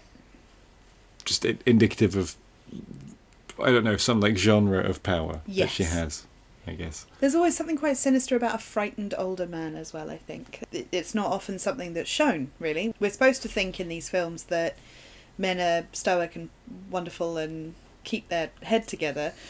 But we see Mr. Morgan sort of losing his mind a bit with fear and prepping a rather nasty bath. Yes. I love baths, but this one's not for me. This one, again, television is the enemy. I'll pick this back up right at the end, I think, because it really is. Like, again and again, we're shown that TV is evil, and in this case, TV actually kills him. You know, I can't remember how he does it off the top of my head. I know he sits in the bath with a load of electronics. Yeah, he drops something in, and it's something like a video recorder or a television. Yeah. It's difficult to tell because there's just wires everywhere. Yes. And it turns out his fuse wiring is very, very poor because everything fizzes and pops for quite some time. It does. It's an old barn. Yeah, that's true. And it's just him. Yeah. But yes, a goodbye to Mr. Morgan, who says... Sort of interestingly, I think, before he goes, and in that last sort of... It's a very short appearance in the film, but he does a lot with it. But he introduces an interesting idea when he's talking to Rachel before he offs himself, which is that reporters come and are always digging around, and the line I've got is, spread it like sickness, right? Yeah. The troubles of the family, the tragedy of the family, as a sort of virus, right? As a thing, as a sickness, something that spreads and repeats and is disseminated. Which is a metaphor that is sort of present in Ringu as well, but is never quite made so explicit here. But there's something about the spread of the Ring tape that I'll come back to.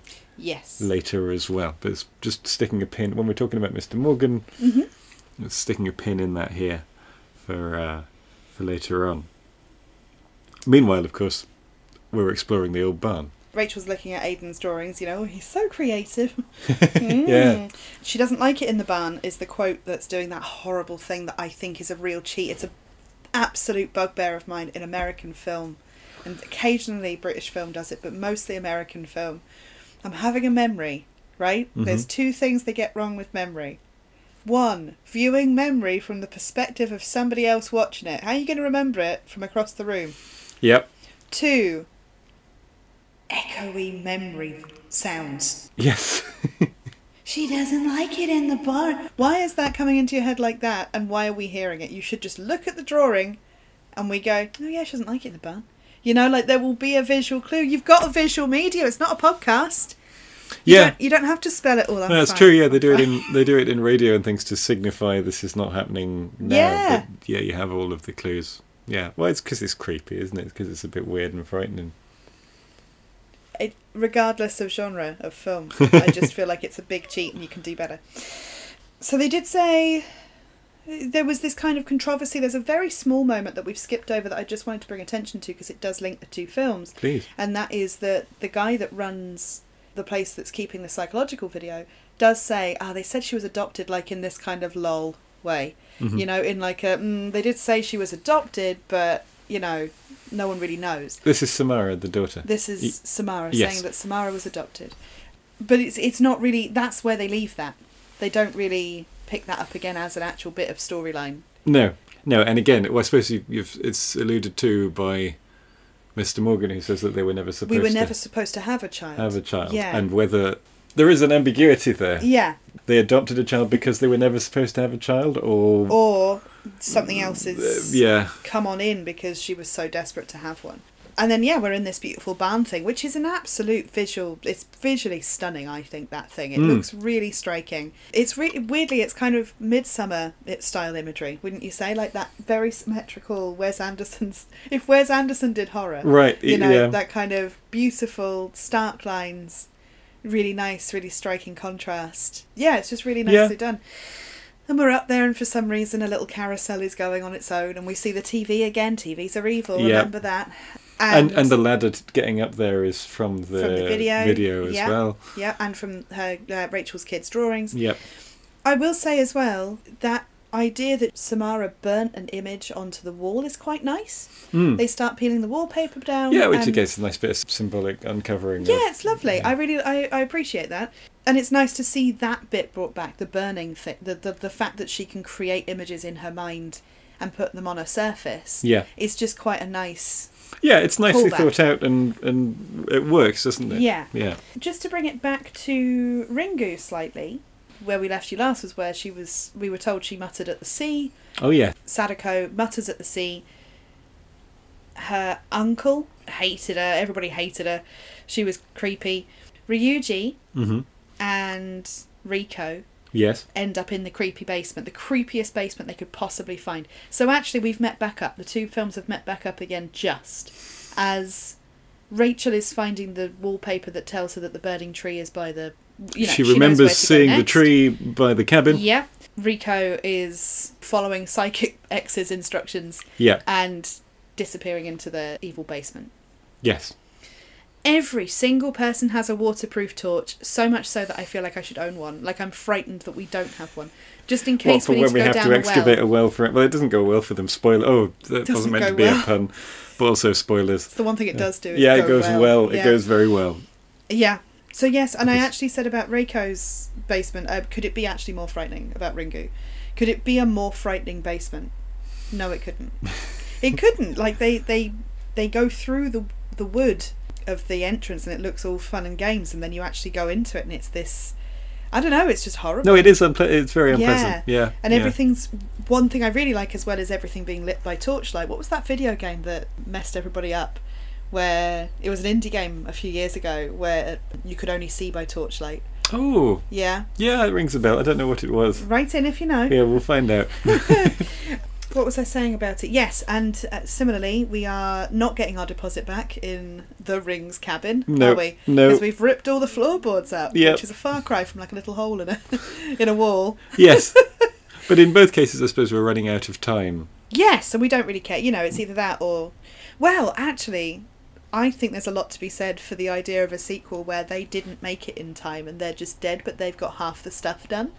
So, like, they're found by the well, and someone has to work out what they were doing, why there's a well here, you know. But yeah, they don't need another sequel, I guess. They've got plenty. I did laugh at the Ring doing the thing where those ball bearings all roll. They made me think of the Mome Rats in Alice in Wonderland, where they all roll to basically make an arrow. You know? Oh, in the film, because yes, Jabberwocky, the poem, of course. Yes. But the Mome Rats in Alice in Wonderland film, outgraving, is them pointing things out. And then, but also not only that all of the things roll to a sort of dip in the floor of an old cabin, but that this is significant and that they go, that's the one. Must be here. I really, really, really love this next effect though, and I feel like it's the cheapest effect in the whole film. Which is this? Nails coming up out of the floor, out of the mud.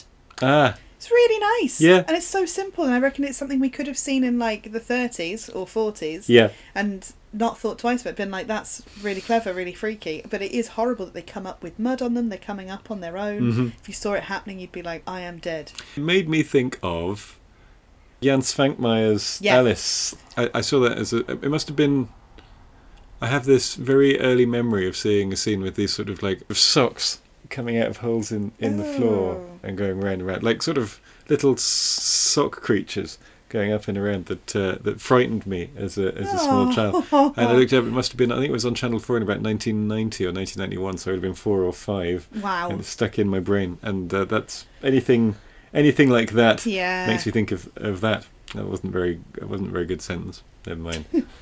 And in both cases,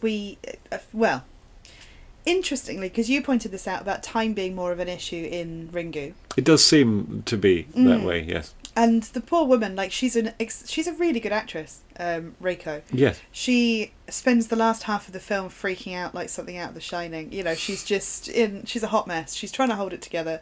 At one point, she gets an unnecessary slap because she's clearly hysterical. Rightly so, but whatever. Not the slap, the hysteria. But, you know, they end up unflooding a well in order to flood a basement. Yes, so the plan, I guess, a slight difference in the films, I suppose it's worth pointing up here, because the plan of our protagonists in Ringu is to drain the well with 2 small buckets.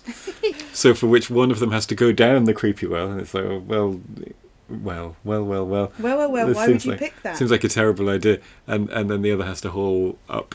And you think, well, it's famously a source of water. It's going to take you a while to do that. That sounds harsh, but I'm not wrong. No, it's a good point. It adds a little bit of extra tension, I suppose, you know, as the clock ticks down. Because yes, they've figured out in both cases that Samara's body is in the well. Yeah. Both films put their female protagonist in the well. They do. Ringu does it by, she's too knackered to carry buckets of water everywhere anymore, so he sends her down the well because he's the douchebag ex. And in The Ring, it's television being evil again. Television doing its evil thing, turning on by itself, slipping Final Destination style off of a bit of wood that was on a bit of wood. It's like a OK Go video. And then in she goes, head first, looking pretty rough. Yes. She does hit her head on the way down, because I remembered it. But yeah, this bothered me, because this clearly, given that she lands in a few feet of water, tops head first, this should be game over. Maybe Samara saved her. Maybe. Yes, there could be some supernatural element to that. But yes, it's very frightening, but she's otherwise no contusions or broken bones as far as we can tell. And in case you're wondering, the torch is fine. Torch is fine, yeah. Everyone's still wearing their watches. I know no one would care. It would be like, you know, you're about to die. But everyone's still wearing a watch that works. And everyone's still torched. It'd be awful if you were looking at your watch trying to figure out how long you had left, and then you realised it had been sitting at 10 to 7 for half an hour. Oh, that's nasty. See, we should write films. Also, it would have been awful if you'd got all the way down there and you felt hair in the water and your torch went out. Oh, yeah. You know? Oh, dear. Did that get you? That's horrible, isn't it? Yeah, we will. No, it is unpleasant, the hair in the water. The nails is particularly nasty too. Like nails, because she obviously tried to climb out, crawl to freedom, and yes, hair in the water. Hair in water is always an awful nightmare to me. I just hate it. I hate it. I hate it. But I don't particularly like being wet, if that helps. You know, I don't really like wet skin in general freaks me out, so wet hair is particularly nasty. Lots of black hair in the water in both. Mm-hmm. And then things get really weird because... I mean, things are already pretty weird. It depends, because in The Ring we have a horrible flashback to her actual death, right? Yes. Rachel's shown a memory of by Samara, not from Samara's perspective, BT dubs. Yeah. But Samara doing creepy singing into the well, again, very Rosemary's Baby. Samara's humming away to herself and her mum comes up and sort of just goes, basically, you know, you were meant to be perfect, this could have been great, you're awful, and puts a bag over her head and chucks her in the well. And it is brutal. Yeah. It's so quick, it's so brutal. She's clearly not suffocated her long enough to kill her. No. But I think in her kind of blind, maddened panic, she's just chucked the kiddie down the well, has a look over, which is also a scene from the video, Mm-hmm. to have a little moment of woman looking over well. I will say, the reason I'm laughing is because throughout all of this, Noah and the hose pipe. What you doing, man? Noah's like, she fell down the well. The first thing I'm going to do is use this hose pipe that's attached to the, like a fireman's hose, attached to the wall somewhere, runs away with it. It's attached to the wall, you lunatic, and he falls on the ground. What's he doing? Yeah. I mean, I suppose we can forgive him for not thinking terribly clearly, but even still, it doesn't seem like the time to do, like, physical comedy. No, and to be honest, why didn't you bring rope? The others brought rope. Yeah. It didn't do them any good, but No, they but brought rope. in Ringu they had might not have been a very good plan. No. But they clearly had a plan that they were going to go into the well with the buckets, Yeah. pull up the water, find Yeah. the body of Sadako, put everything to rest, you know. Yeah. That was clearly, that was what they were going to do. And they went about it. Whereas our protagonists in The Ring Yeah. freak out a little bit that they're not getting anywhere, knock over a lamp or something, and all the ball bearings fall into the hole. They dig up the hole and then they find the well, and then they decide... Well, no, they don't decide to go down. She falls down the well. She gets pushed down by an So evil it's tenant. all very ad hoc Yeah. in The Ring. And then she pulls a complete little girl out of the water that then disintegrates in her arms into a corpse. Yeah, it's quite a bit They of try and make work. it tender and sweet. Yeah, I didn't... I'm sorry, I meant that the effect shot is reasonable. However, Ringu, keeping it hardcore, just has like a skeleton with lots and lots of dark black hair, like bleeding slime from its eyes. Yeah. Which, I'm not going to lie, I genuinely prefer. I don't need to be feeling feelings about this child. I know why they've done it. No, it's but- red herring. But also, the scene in Ringu is not without some tenderness. She does sort of but she embrace looks this a thing. little bit mad, and I think Yeah. that really works. Yeah. Whereas Rachel is like, oh, the completion of a cycle, this is great. I found this kid. I'm not going to question why it's absolutely no. preserved or any of that. Wells are magic, the end. But definitely the looking caring over something that disgusting, I think, is really much more effective, right? Yeah. Well, then, of course, we get the body out of in We both do. cases, and you think, well... Police are here, we're fine. Lovely. You know, we're past the deadline, such as it was. It's been more than 7 days now since Rachel/Reiko watched the tape. Yep. And they remain alive. I was going to say undead. They remain alive. Yep. So, therefore, we fixed it. We've broken the curse. Yep. Everything's lovely. We can go back to our normal lives. In Ringu, we can go back to our normal lives. In The Ring, we have our little family back together again. Yes, I will. So we didn't look at in Ringu as well. It's the doctor, isn't it, that kills Sadako. The doctor comes up behind it, and again, the doctor had the relationship with Sadako's mother, supposedly. So it could have been his child. Some people were saying it was the devil's child, but it could have actually been his child. Yeah. And that he didn't want anybody to know about it because that was his patient, and he just killed it. Yeah. Or thought he had. Bum, bum, bum. Also, I suppose there's a little thing about killing people with her mind. You know. I guess. Yeah, killing people with her mind and generally being a pain. All that sea muttering really gets to you after a while. Yeah. Everybody's dead, everybody's fine. You know, the people who are meant to be dead are dead. Yep. The people who are meant to be alive are alive. And we've followed a plot through. So the idea has been raised that, yes, Sadako in the well or Samara in the well. Yep. Some sort of Finding idea of like her. a spirit. She needs to be like properly laid to rest. Yeah. classic ghost biz, right? You know, Yeah. avenge me in some way. Right? So you say, right, well, we're done. Yeah. Lovely. And Rachel and Noah are looking a bit coupley, and Aidan's looking like he's got his birthday wish from Liar Liar. It's, you know, but his poorly matched, atrocious parents are back together. It's really actually quite amazing how this film turns. So again, if you haven't seen it, what are you doing here? But both films turn at this point. So we're driving back, everything's fine. We're separated again. Our couple are nowhere near each other. In Ringu, that guy is still not interested in Reiko on any level, and just goes home. I mean, I think he's pleased. The thing is, he's pleased to have defeated quote unquote Sadako. Yeah. But what seemed to have been a sort of major motivating factor for him earlier was that if they don't do it, he's going to die the following day. Because she says at one point, "I've only got 2 hours or so," and he rejoins with, "You know, I've got 26 hours," because he watched it the following day. And of course, he's got that 19-year-old back home. He has, and it's an interesting few bits that happen. So, in The Ring, we know we're in crap, not only because creepy little Aidan finds out that they helped Samara. Yeah. Creepy little Aidan finds out that Rachel helped Samara, and so goes, "You weren't supposed to help her," which is terrifying. Yeah. And then we see a coffee ring, which always makes me laugh. Noah's coffee cup leaves the ring, and it's like, "Before you die, you see the ring." Yeah. La, la, la, la, la. Don't use your phone and drive. I've just put some health and safety stuff in my That's notes. good. Yeah, it's important. Yeah. Don't watch cursed videotapes. And don't use your telephone and drive. Yeah. If you take nothing away from this podcast. TV rots your brain. Yep. Pushes you down the well. Always leaking. Always turning itself on. Wasting your energy by opening your fridge. And don't phone and drive. Oh, and look after your children.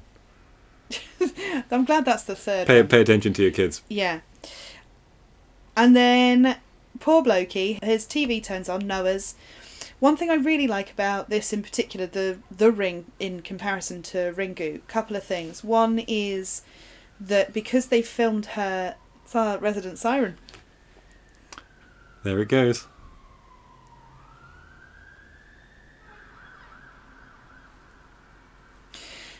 They haven't got me yet.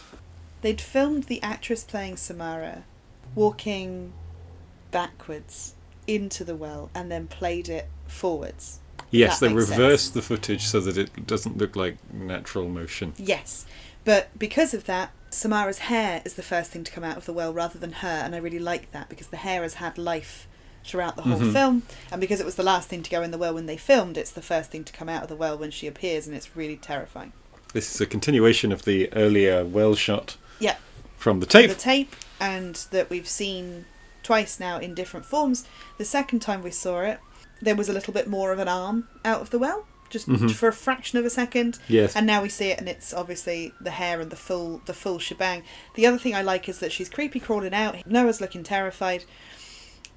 She's being a creep. She comes out of the TV and does that nice static. Her image, if you'd like, when she's fully out of the television screen, still has VHS artifacts about it. Yes. Still looks like it's on tape in some way in The Ring, which is more of this idea of haunted telly. Yes. Right? And dangerous technology in some way. Whereas the corresponding scene in Ringu, because this is the famous, if you know nothing about this film, this is the bit you've heard of, I reckon. Sadako is much more corporeal when she has escaped the confines of the screen. Also, she's supposed to appear in anything reflective. So one of the boys that dies in Ringu sees her in the reflection of his helmet in the book. Sure. Right? So it's meant to be anything reflective, but particularly, obviously, TVs all the way through. We're shown reflections in the telly. Yeah. So it makes sense. It's the one reflective thing that everybody has in their house. The mirror, of course, in the tape has similar. Exactly. And I suppose the haunted telly thing is a good point to sort of pick up briefly on a sort of strange cultural coincidence, I think, which is the video nasty phenomenon. Yeah. Which is a peculiarly British thing when caused by the proliferation of video recorders, VHS, Betamax, Video 2000, whatever, in British homes in the early 1980s, before certification and censorship laws were in place, and a few film distributors cottoned onto this and realised that although it would cost them money to release things in cinemas and they'd need to get it certified, etc., they maybe refused permission. There was the home video market was unregulated, which led to a bit of a moral panic about the sort of films that were appearing on video that children could potentially get hold of. The idea being that a 12-year-old gorehound cannot walk into a cinema and see Driller Killer, because even if he puts a friend on his shoulders and go in a big trench coat, the cashier will be wise to it. There was and remains an Obscene Publications Act. Yep. Which would prohibit things, I forget the exact wording, but it's something along the lines of things liable to pervert, offend, etc. It's a 50s piece of legislation that was sort of amended in the 70s to include hardcore pornography. But this was very difficult to interpret, and it was subject to a lot of different interpretation according to different police authorities. Yeah. And there was large amounts of stuff still getting through. Let's say still getting through. How many children had their minds perverted by this? I think is a very low number. But it was a real tabloid worry at the time, and it was focused around the idea that you never knew what was on these tapes and where your kids were getting them and what dangers they might be open to by selecting a cassette and putting it in the machine and watching it and blowing their tiny brains. And this has obvious resonances for me, especially in The Ring with its technology thing. But as far as I can understand, it was a particularly British thing that didn't really happen in America or Japan. So I suspect, having done a bit of digging, I suspect that it is just coincidence. But it still feels very relevant because it immediately makes me think of that with the haunted telly thing, the dangers of tapes. Television. Yeah. And the domestic nature of it, right? There's no coincidence that one of the reasons it's so horrifying is because it's in your house. I'm sitting here now, and there's a television in the corner of the room. I suspect that all of you have a screen of some kind in your front room. Certainly in 2002, there'd probably been a telly there. Yeah. It's the classic bringing the horror film into the domestic like that. Love it. Love it. I do. I've called it a retroscope, and that's not what it is, turns out. But what's the camera effect where you film something slowly and then play it at normal speed? Could be undercranking. That sounds like it's about the actual... It's because cameras used to be hand cranked, and you exactly. would crank slowly, and then when you played it back at normal speed, it would be quicker. Well, yes, basically that, but there must be a modern word for it. Over cranking is the opposite as well, where you go too quickly and then it slows it down when you play it back at 18 or 24 frames per second, whatever it may be. Yes. But it's because of the way Sadako comes out of the well looks like it's done that way, rather than just having the performer perform it backwards.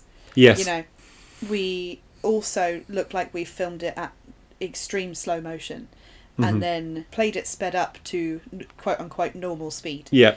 To give this otherworldly, really nasty effect. I will say, in The Ring, Noah is crawling through glass in quite a horrendous way. It's quite a laborious, nasty, everything's wet scene. Whereas, and it's really not diminished, they're both very frightening scenes, but it's the first time that we've actually seen the horror that happens to these people that die this way. So it's particularly shocking and nasty. I also love, everybody dies that's meant to die, again. Yes. Noah versus Ryuji. I really love in Ringu. So first of all, the student found his body before Reiko got there. Yep.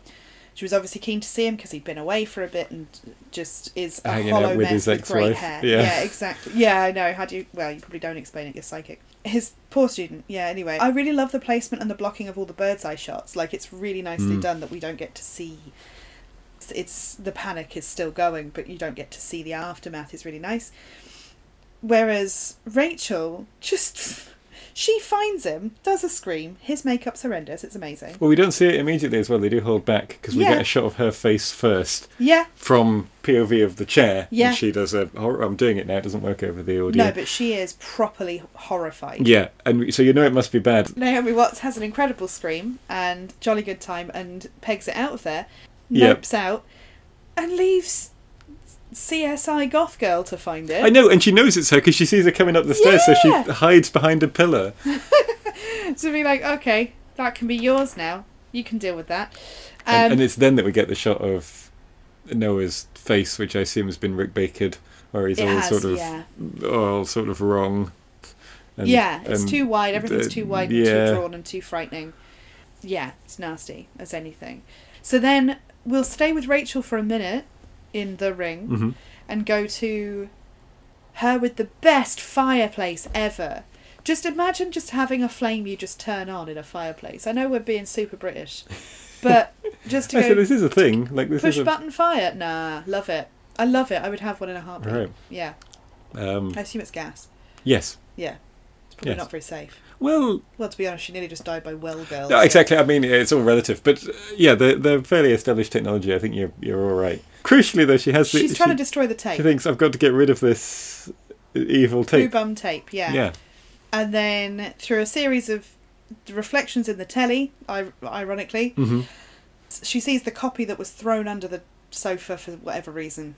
I think it was For to another hide child it. to find. Yeah. And realises that she made a copy and that's probably why she lived, because she can then spread it like a sickness. Yep. And then plays a game of push button with Aidan and forces him to make a copy. Yeah, essentially. because he has also watched it. She's figured out that that's the difference between the two of them. Yeah, hopefully figured it out. It's actually not resolved because we don't find out if he lives or not, which I like as well. Yeah.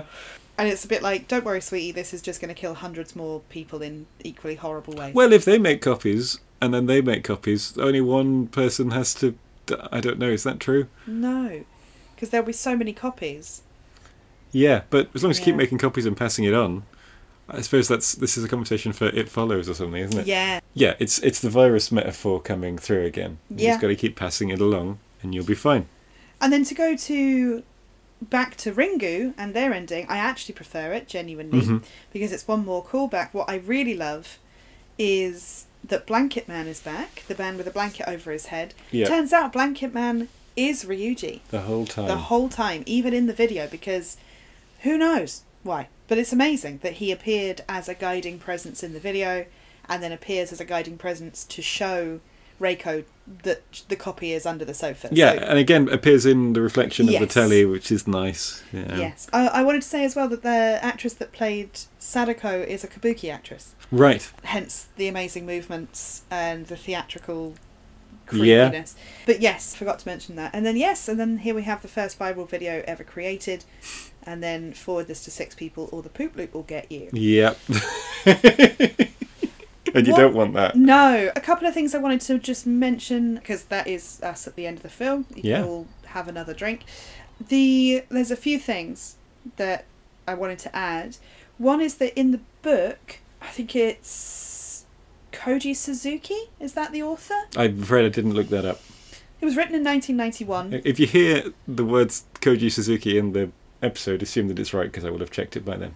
Yes. It was written in 1991 and was, again, actually a reference to unregulated VHS throughout the 80s. So it Mhm. does figure that some of the conclusions that we're coming to would be drawn from, as you say, the video nasty stuff, but Japan's version. Also in the book, Sadako is intersex, or all, rather than Sure. both, all or neither, and fully grown and sexually active. You know, it's not this let's take care of a child thing that they've added to give you Yeah. a bit more emotional relationship with the story.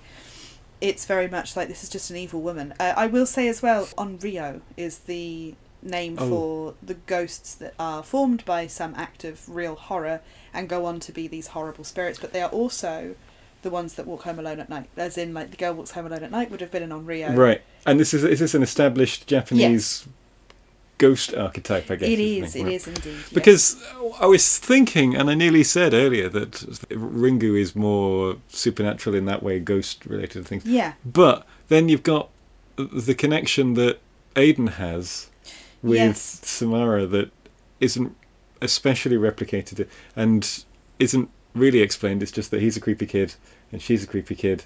It doesn't matter. It doesn't need to be explained. We sort of get it. But I wonder if it's something that they're hinting that small children can see it, because he was around his cousin and he knew of it from his cousin and being around her. Yes, but an Onryo is somebody that died in the grip of rage and seeks vengeance. Right. And that makes sense, and this also makes sense with the plot of trying to puzzle out what's happening and then trying to solve it, right? Because you've got, we know what this is. It's an Onryo. We can get you vengeance. We can fix this. But then, of course, turns out she just wants to watch the world burn. Weird. Anything else you wanted to add? Well, the title. Why is it called Ring or The Ring? Because you'd said, and you'd made reference to you see the ring before you die, which is the American... Yeah, before you die, you see the ring. Idea, yes, put it in the right order. And in The Ring, it seems to be stylized as the top of the well with the stone over it. Right. Which forms a visual ring, which is not made so much of in Ringu. Yeah. So why is it called? Where did that? It feels like the American business with the top of the well shaft. It feels like a rationalization afterwards to explain the name that it already inherited from the previous one. However, I did look into this a little bit, and it seems that there are two other types of ring. There's the sort of ring, as in the circular nature of the narrative, that like we leave and we go off and give it to somebody else, and it perpetuates and just keeps going round and round and round like a ring. And you've also got ring, as in ring, ring, ring, ring, ring, ring, ring, banana phone. Samara phone. The ring that you get is the one telling you you're going to die. It's the telephone ringing. Yeah. And it's both of these things. And the well. And the well as well. Because it works, right? Because it was a success, you just accept that it's... Well, I liked your ring. Samara stuff as well. Samara stuff. Oh, the name Samara, because they changed the name... From Sadako, which, makes sense. Obviously, they westernized all of the names.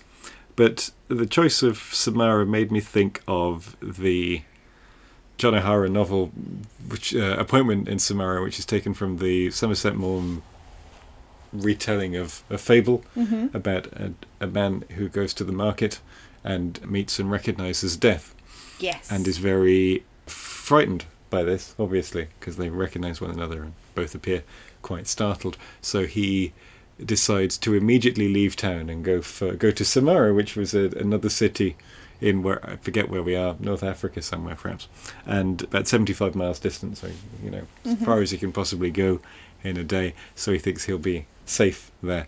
But then when he gets there, he of course meets Death, who is waiting for him, and who says, "That's why I was so surprised to see you in the market this morning, because I knew I had an appointment with you in Samara tonight." Yeah. And so it's the idea of that encountering Samara via this tape gives you your death appointment.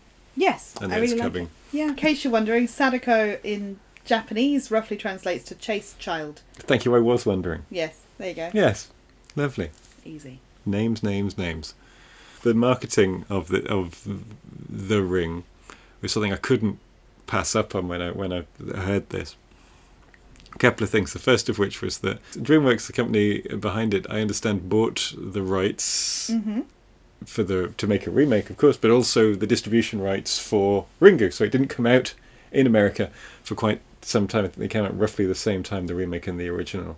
But because there are a few years in between, and because it came out in Europe, it came out in Britain certainly, and caused a bit of a splash here, fans were able to get copies. They were able to see it, but it wasn't officially released for some time. But it meant that they were encountering it on sort of ropey, dodgy VHS tapes. This is the late 90s. Not DVD burners aren't a thing, but that just were not quite properly in the DVD era yet. Right, which meant that people were watching it on like dodgy bootleg VHS, which is obviously perfect. And that for marketing The Ring, DreamWorks sort of abandoned, seeded, planted VHS tapes with the creepy film on them, right? Yeah. The creepy film within the film. The murder tape. How would you refer to this? You're looking at me. Please help me. Not. Samara or Sadako? Sadako's tape. Then. Samara's tape, because it's the American one. Samara's tape. Yeah, with just that, and then linked to a website, which instead of the website being this is a great new film coming out, it was a website that they'd created about, if you've seen this tape, you'll die in 7 days, which is genius. Yeah, isn't it? Yeah, really genius. Genuinely, good work, everyone. Terrifying, and it was fantastically successful, The Ring, and I think really set in motion this sort of modern trend of remaking in America non-Anglophone films. Yeah. Obviously, it's been done before, since the dawn of cinema. Yeah. But the fantastic success of The Ring really showed brought that there's new things in. Exactly. Yes, absolutely. And made people look more, made filmmakers and studios look more at the product of other languages and cultures. And I will say, like, at that time, and particularly after The Matrix coming out, we had an obsession with Japan. Yeah. An absolute obsession with Japan in cinema. And it wasn't just The Grudge, The Ring, the horror didn't just do it. It was actually having access to, as you say, non-Anglophone films, Old Boy, like all these things that came out and people just know about Battle Royale. Yeah. All of these are all around stuff, this time. And it's all around a similar time. And I think we were also, and I know certainly I was also brought up on anime and manga being a part of my actual childhood in a way that somebody born like 5 years before me. Well, that's me, isn't it? Yeah. It was not part of my childhood. Nowhere near you. And it's because it was so everywhere. It had so arrived. Yeah. Here, finally. But shall we end there? Yes, I think that is Sweet. Us. This has been a heck of a slog, not going to lie. So don't worry if you came away from this with your head reeling. We won't be doing another double whammy. No. Turns out it's too difficult was a to mistake. do a comparison one. It was a mistake, but we said we'd do it, and now we have, and we never have to do it again. I really love The Ring, and I really love Ringu. So it was a joy. They're two good films, but even films that are so close as these are in so many ways, it's very, very difficult. We've been talking for long enough. Yeah. But that we could have done separate episodes on both of them quite easily. Yeah. So to get everything in has been a challenge. Yes. But next week we're looking at Tam Lin, the 1970 film, also known as The Devil's Widow. It's bloody good. Which is an adaptation of the folk song, when there can't be many of those around. No, and it's got Tam Lin. You're in for a real treat if you like Ava Gardner and that one from Lovejoy. Yes. Looking quite a tasty dish about 30 years prior to Lovejoy. Yeah, but so clearly him. Ian McShane. He's in Deadwood and lots of other more famous things, I'm sure. I think briefly EastEnders. Right. Well, a storied career. And this film is a little more obscure than some of the other ones we covered, but it is currently on YouTube free. It hasn't been released on home media in the UK. There is a very nice looking North American disc version. So obviously feel free to purchase that. But if you're not in a country in which it is available, of which most of our listeners are not, YouTube it. YouTube it for free. And we'll put a link up on our social media channels. Yes, indeedy. Thank you so much for listening. Good luck out there. If you'd like to get in touch with us, or we asked any strange questions that you know the answer to, please let us know. Our email address is hauntedpicturepalace@gmail.com. You can follow us on Twitter at HPPpod for sort of occasional updates. I've tweeted the odd thing. And you can follow us on Instagram at haunted_picture_palace, where we put the odd little factoid that we found that didn't make it into the recording, and cool behind the scenes photos, which should be pretty rad for this one. Yes, and we'll put that artist that you mentioned, and we'll put some of that up. We'll put if we're allowed by the Instagram gods, put Joel Peter Whitkin portrait up, and a couple of other bits as well. So, see you next time. Don't have nightmares. I still haven't thought of a sign off for me for this one. You've got Don't Have Nightmares. I always have Don't Have Nightmares. Yeah, I know. I haven't got one. Are you jelly? Yeah. Ah, I'll pause it. No, I'm just going to extemporize something. You look like a dog learning to swim. I look like a dog learning to swim. Bye, everyone. Bye.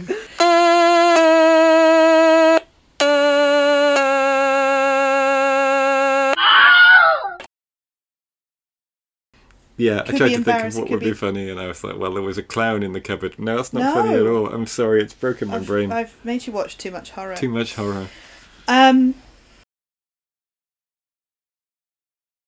This is Jam Hot. There you go, we're fine. Oh, sorry, I thought we were doing Don't Be Good to Me. Can you do the line I can't remember that I looked up for ages? Tank, fly, bus, walk, jam, nitty gritty. You're listening to the boy from the big bad city. This is Jam Hot.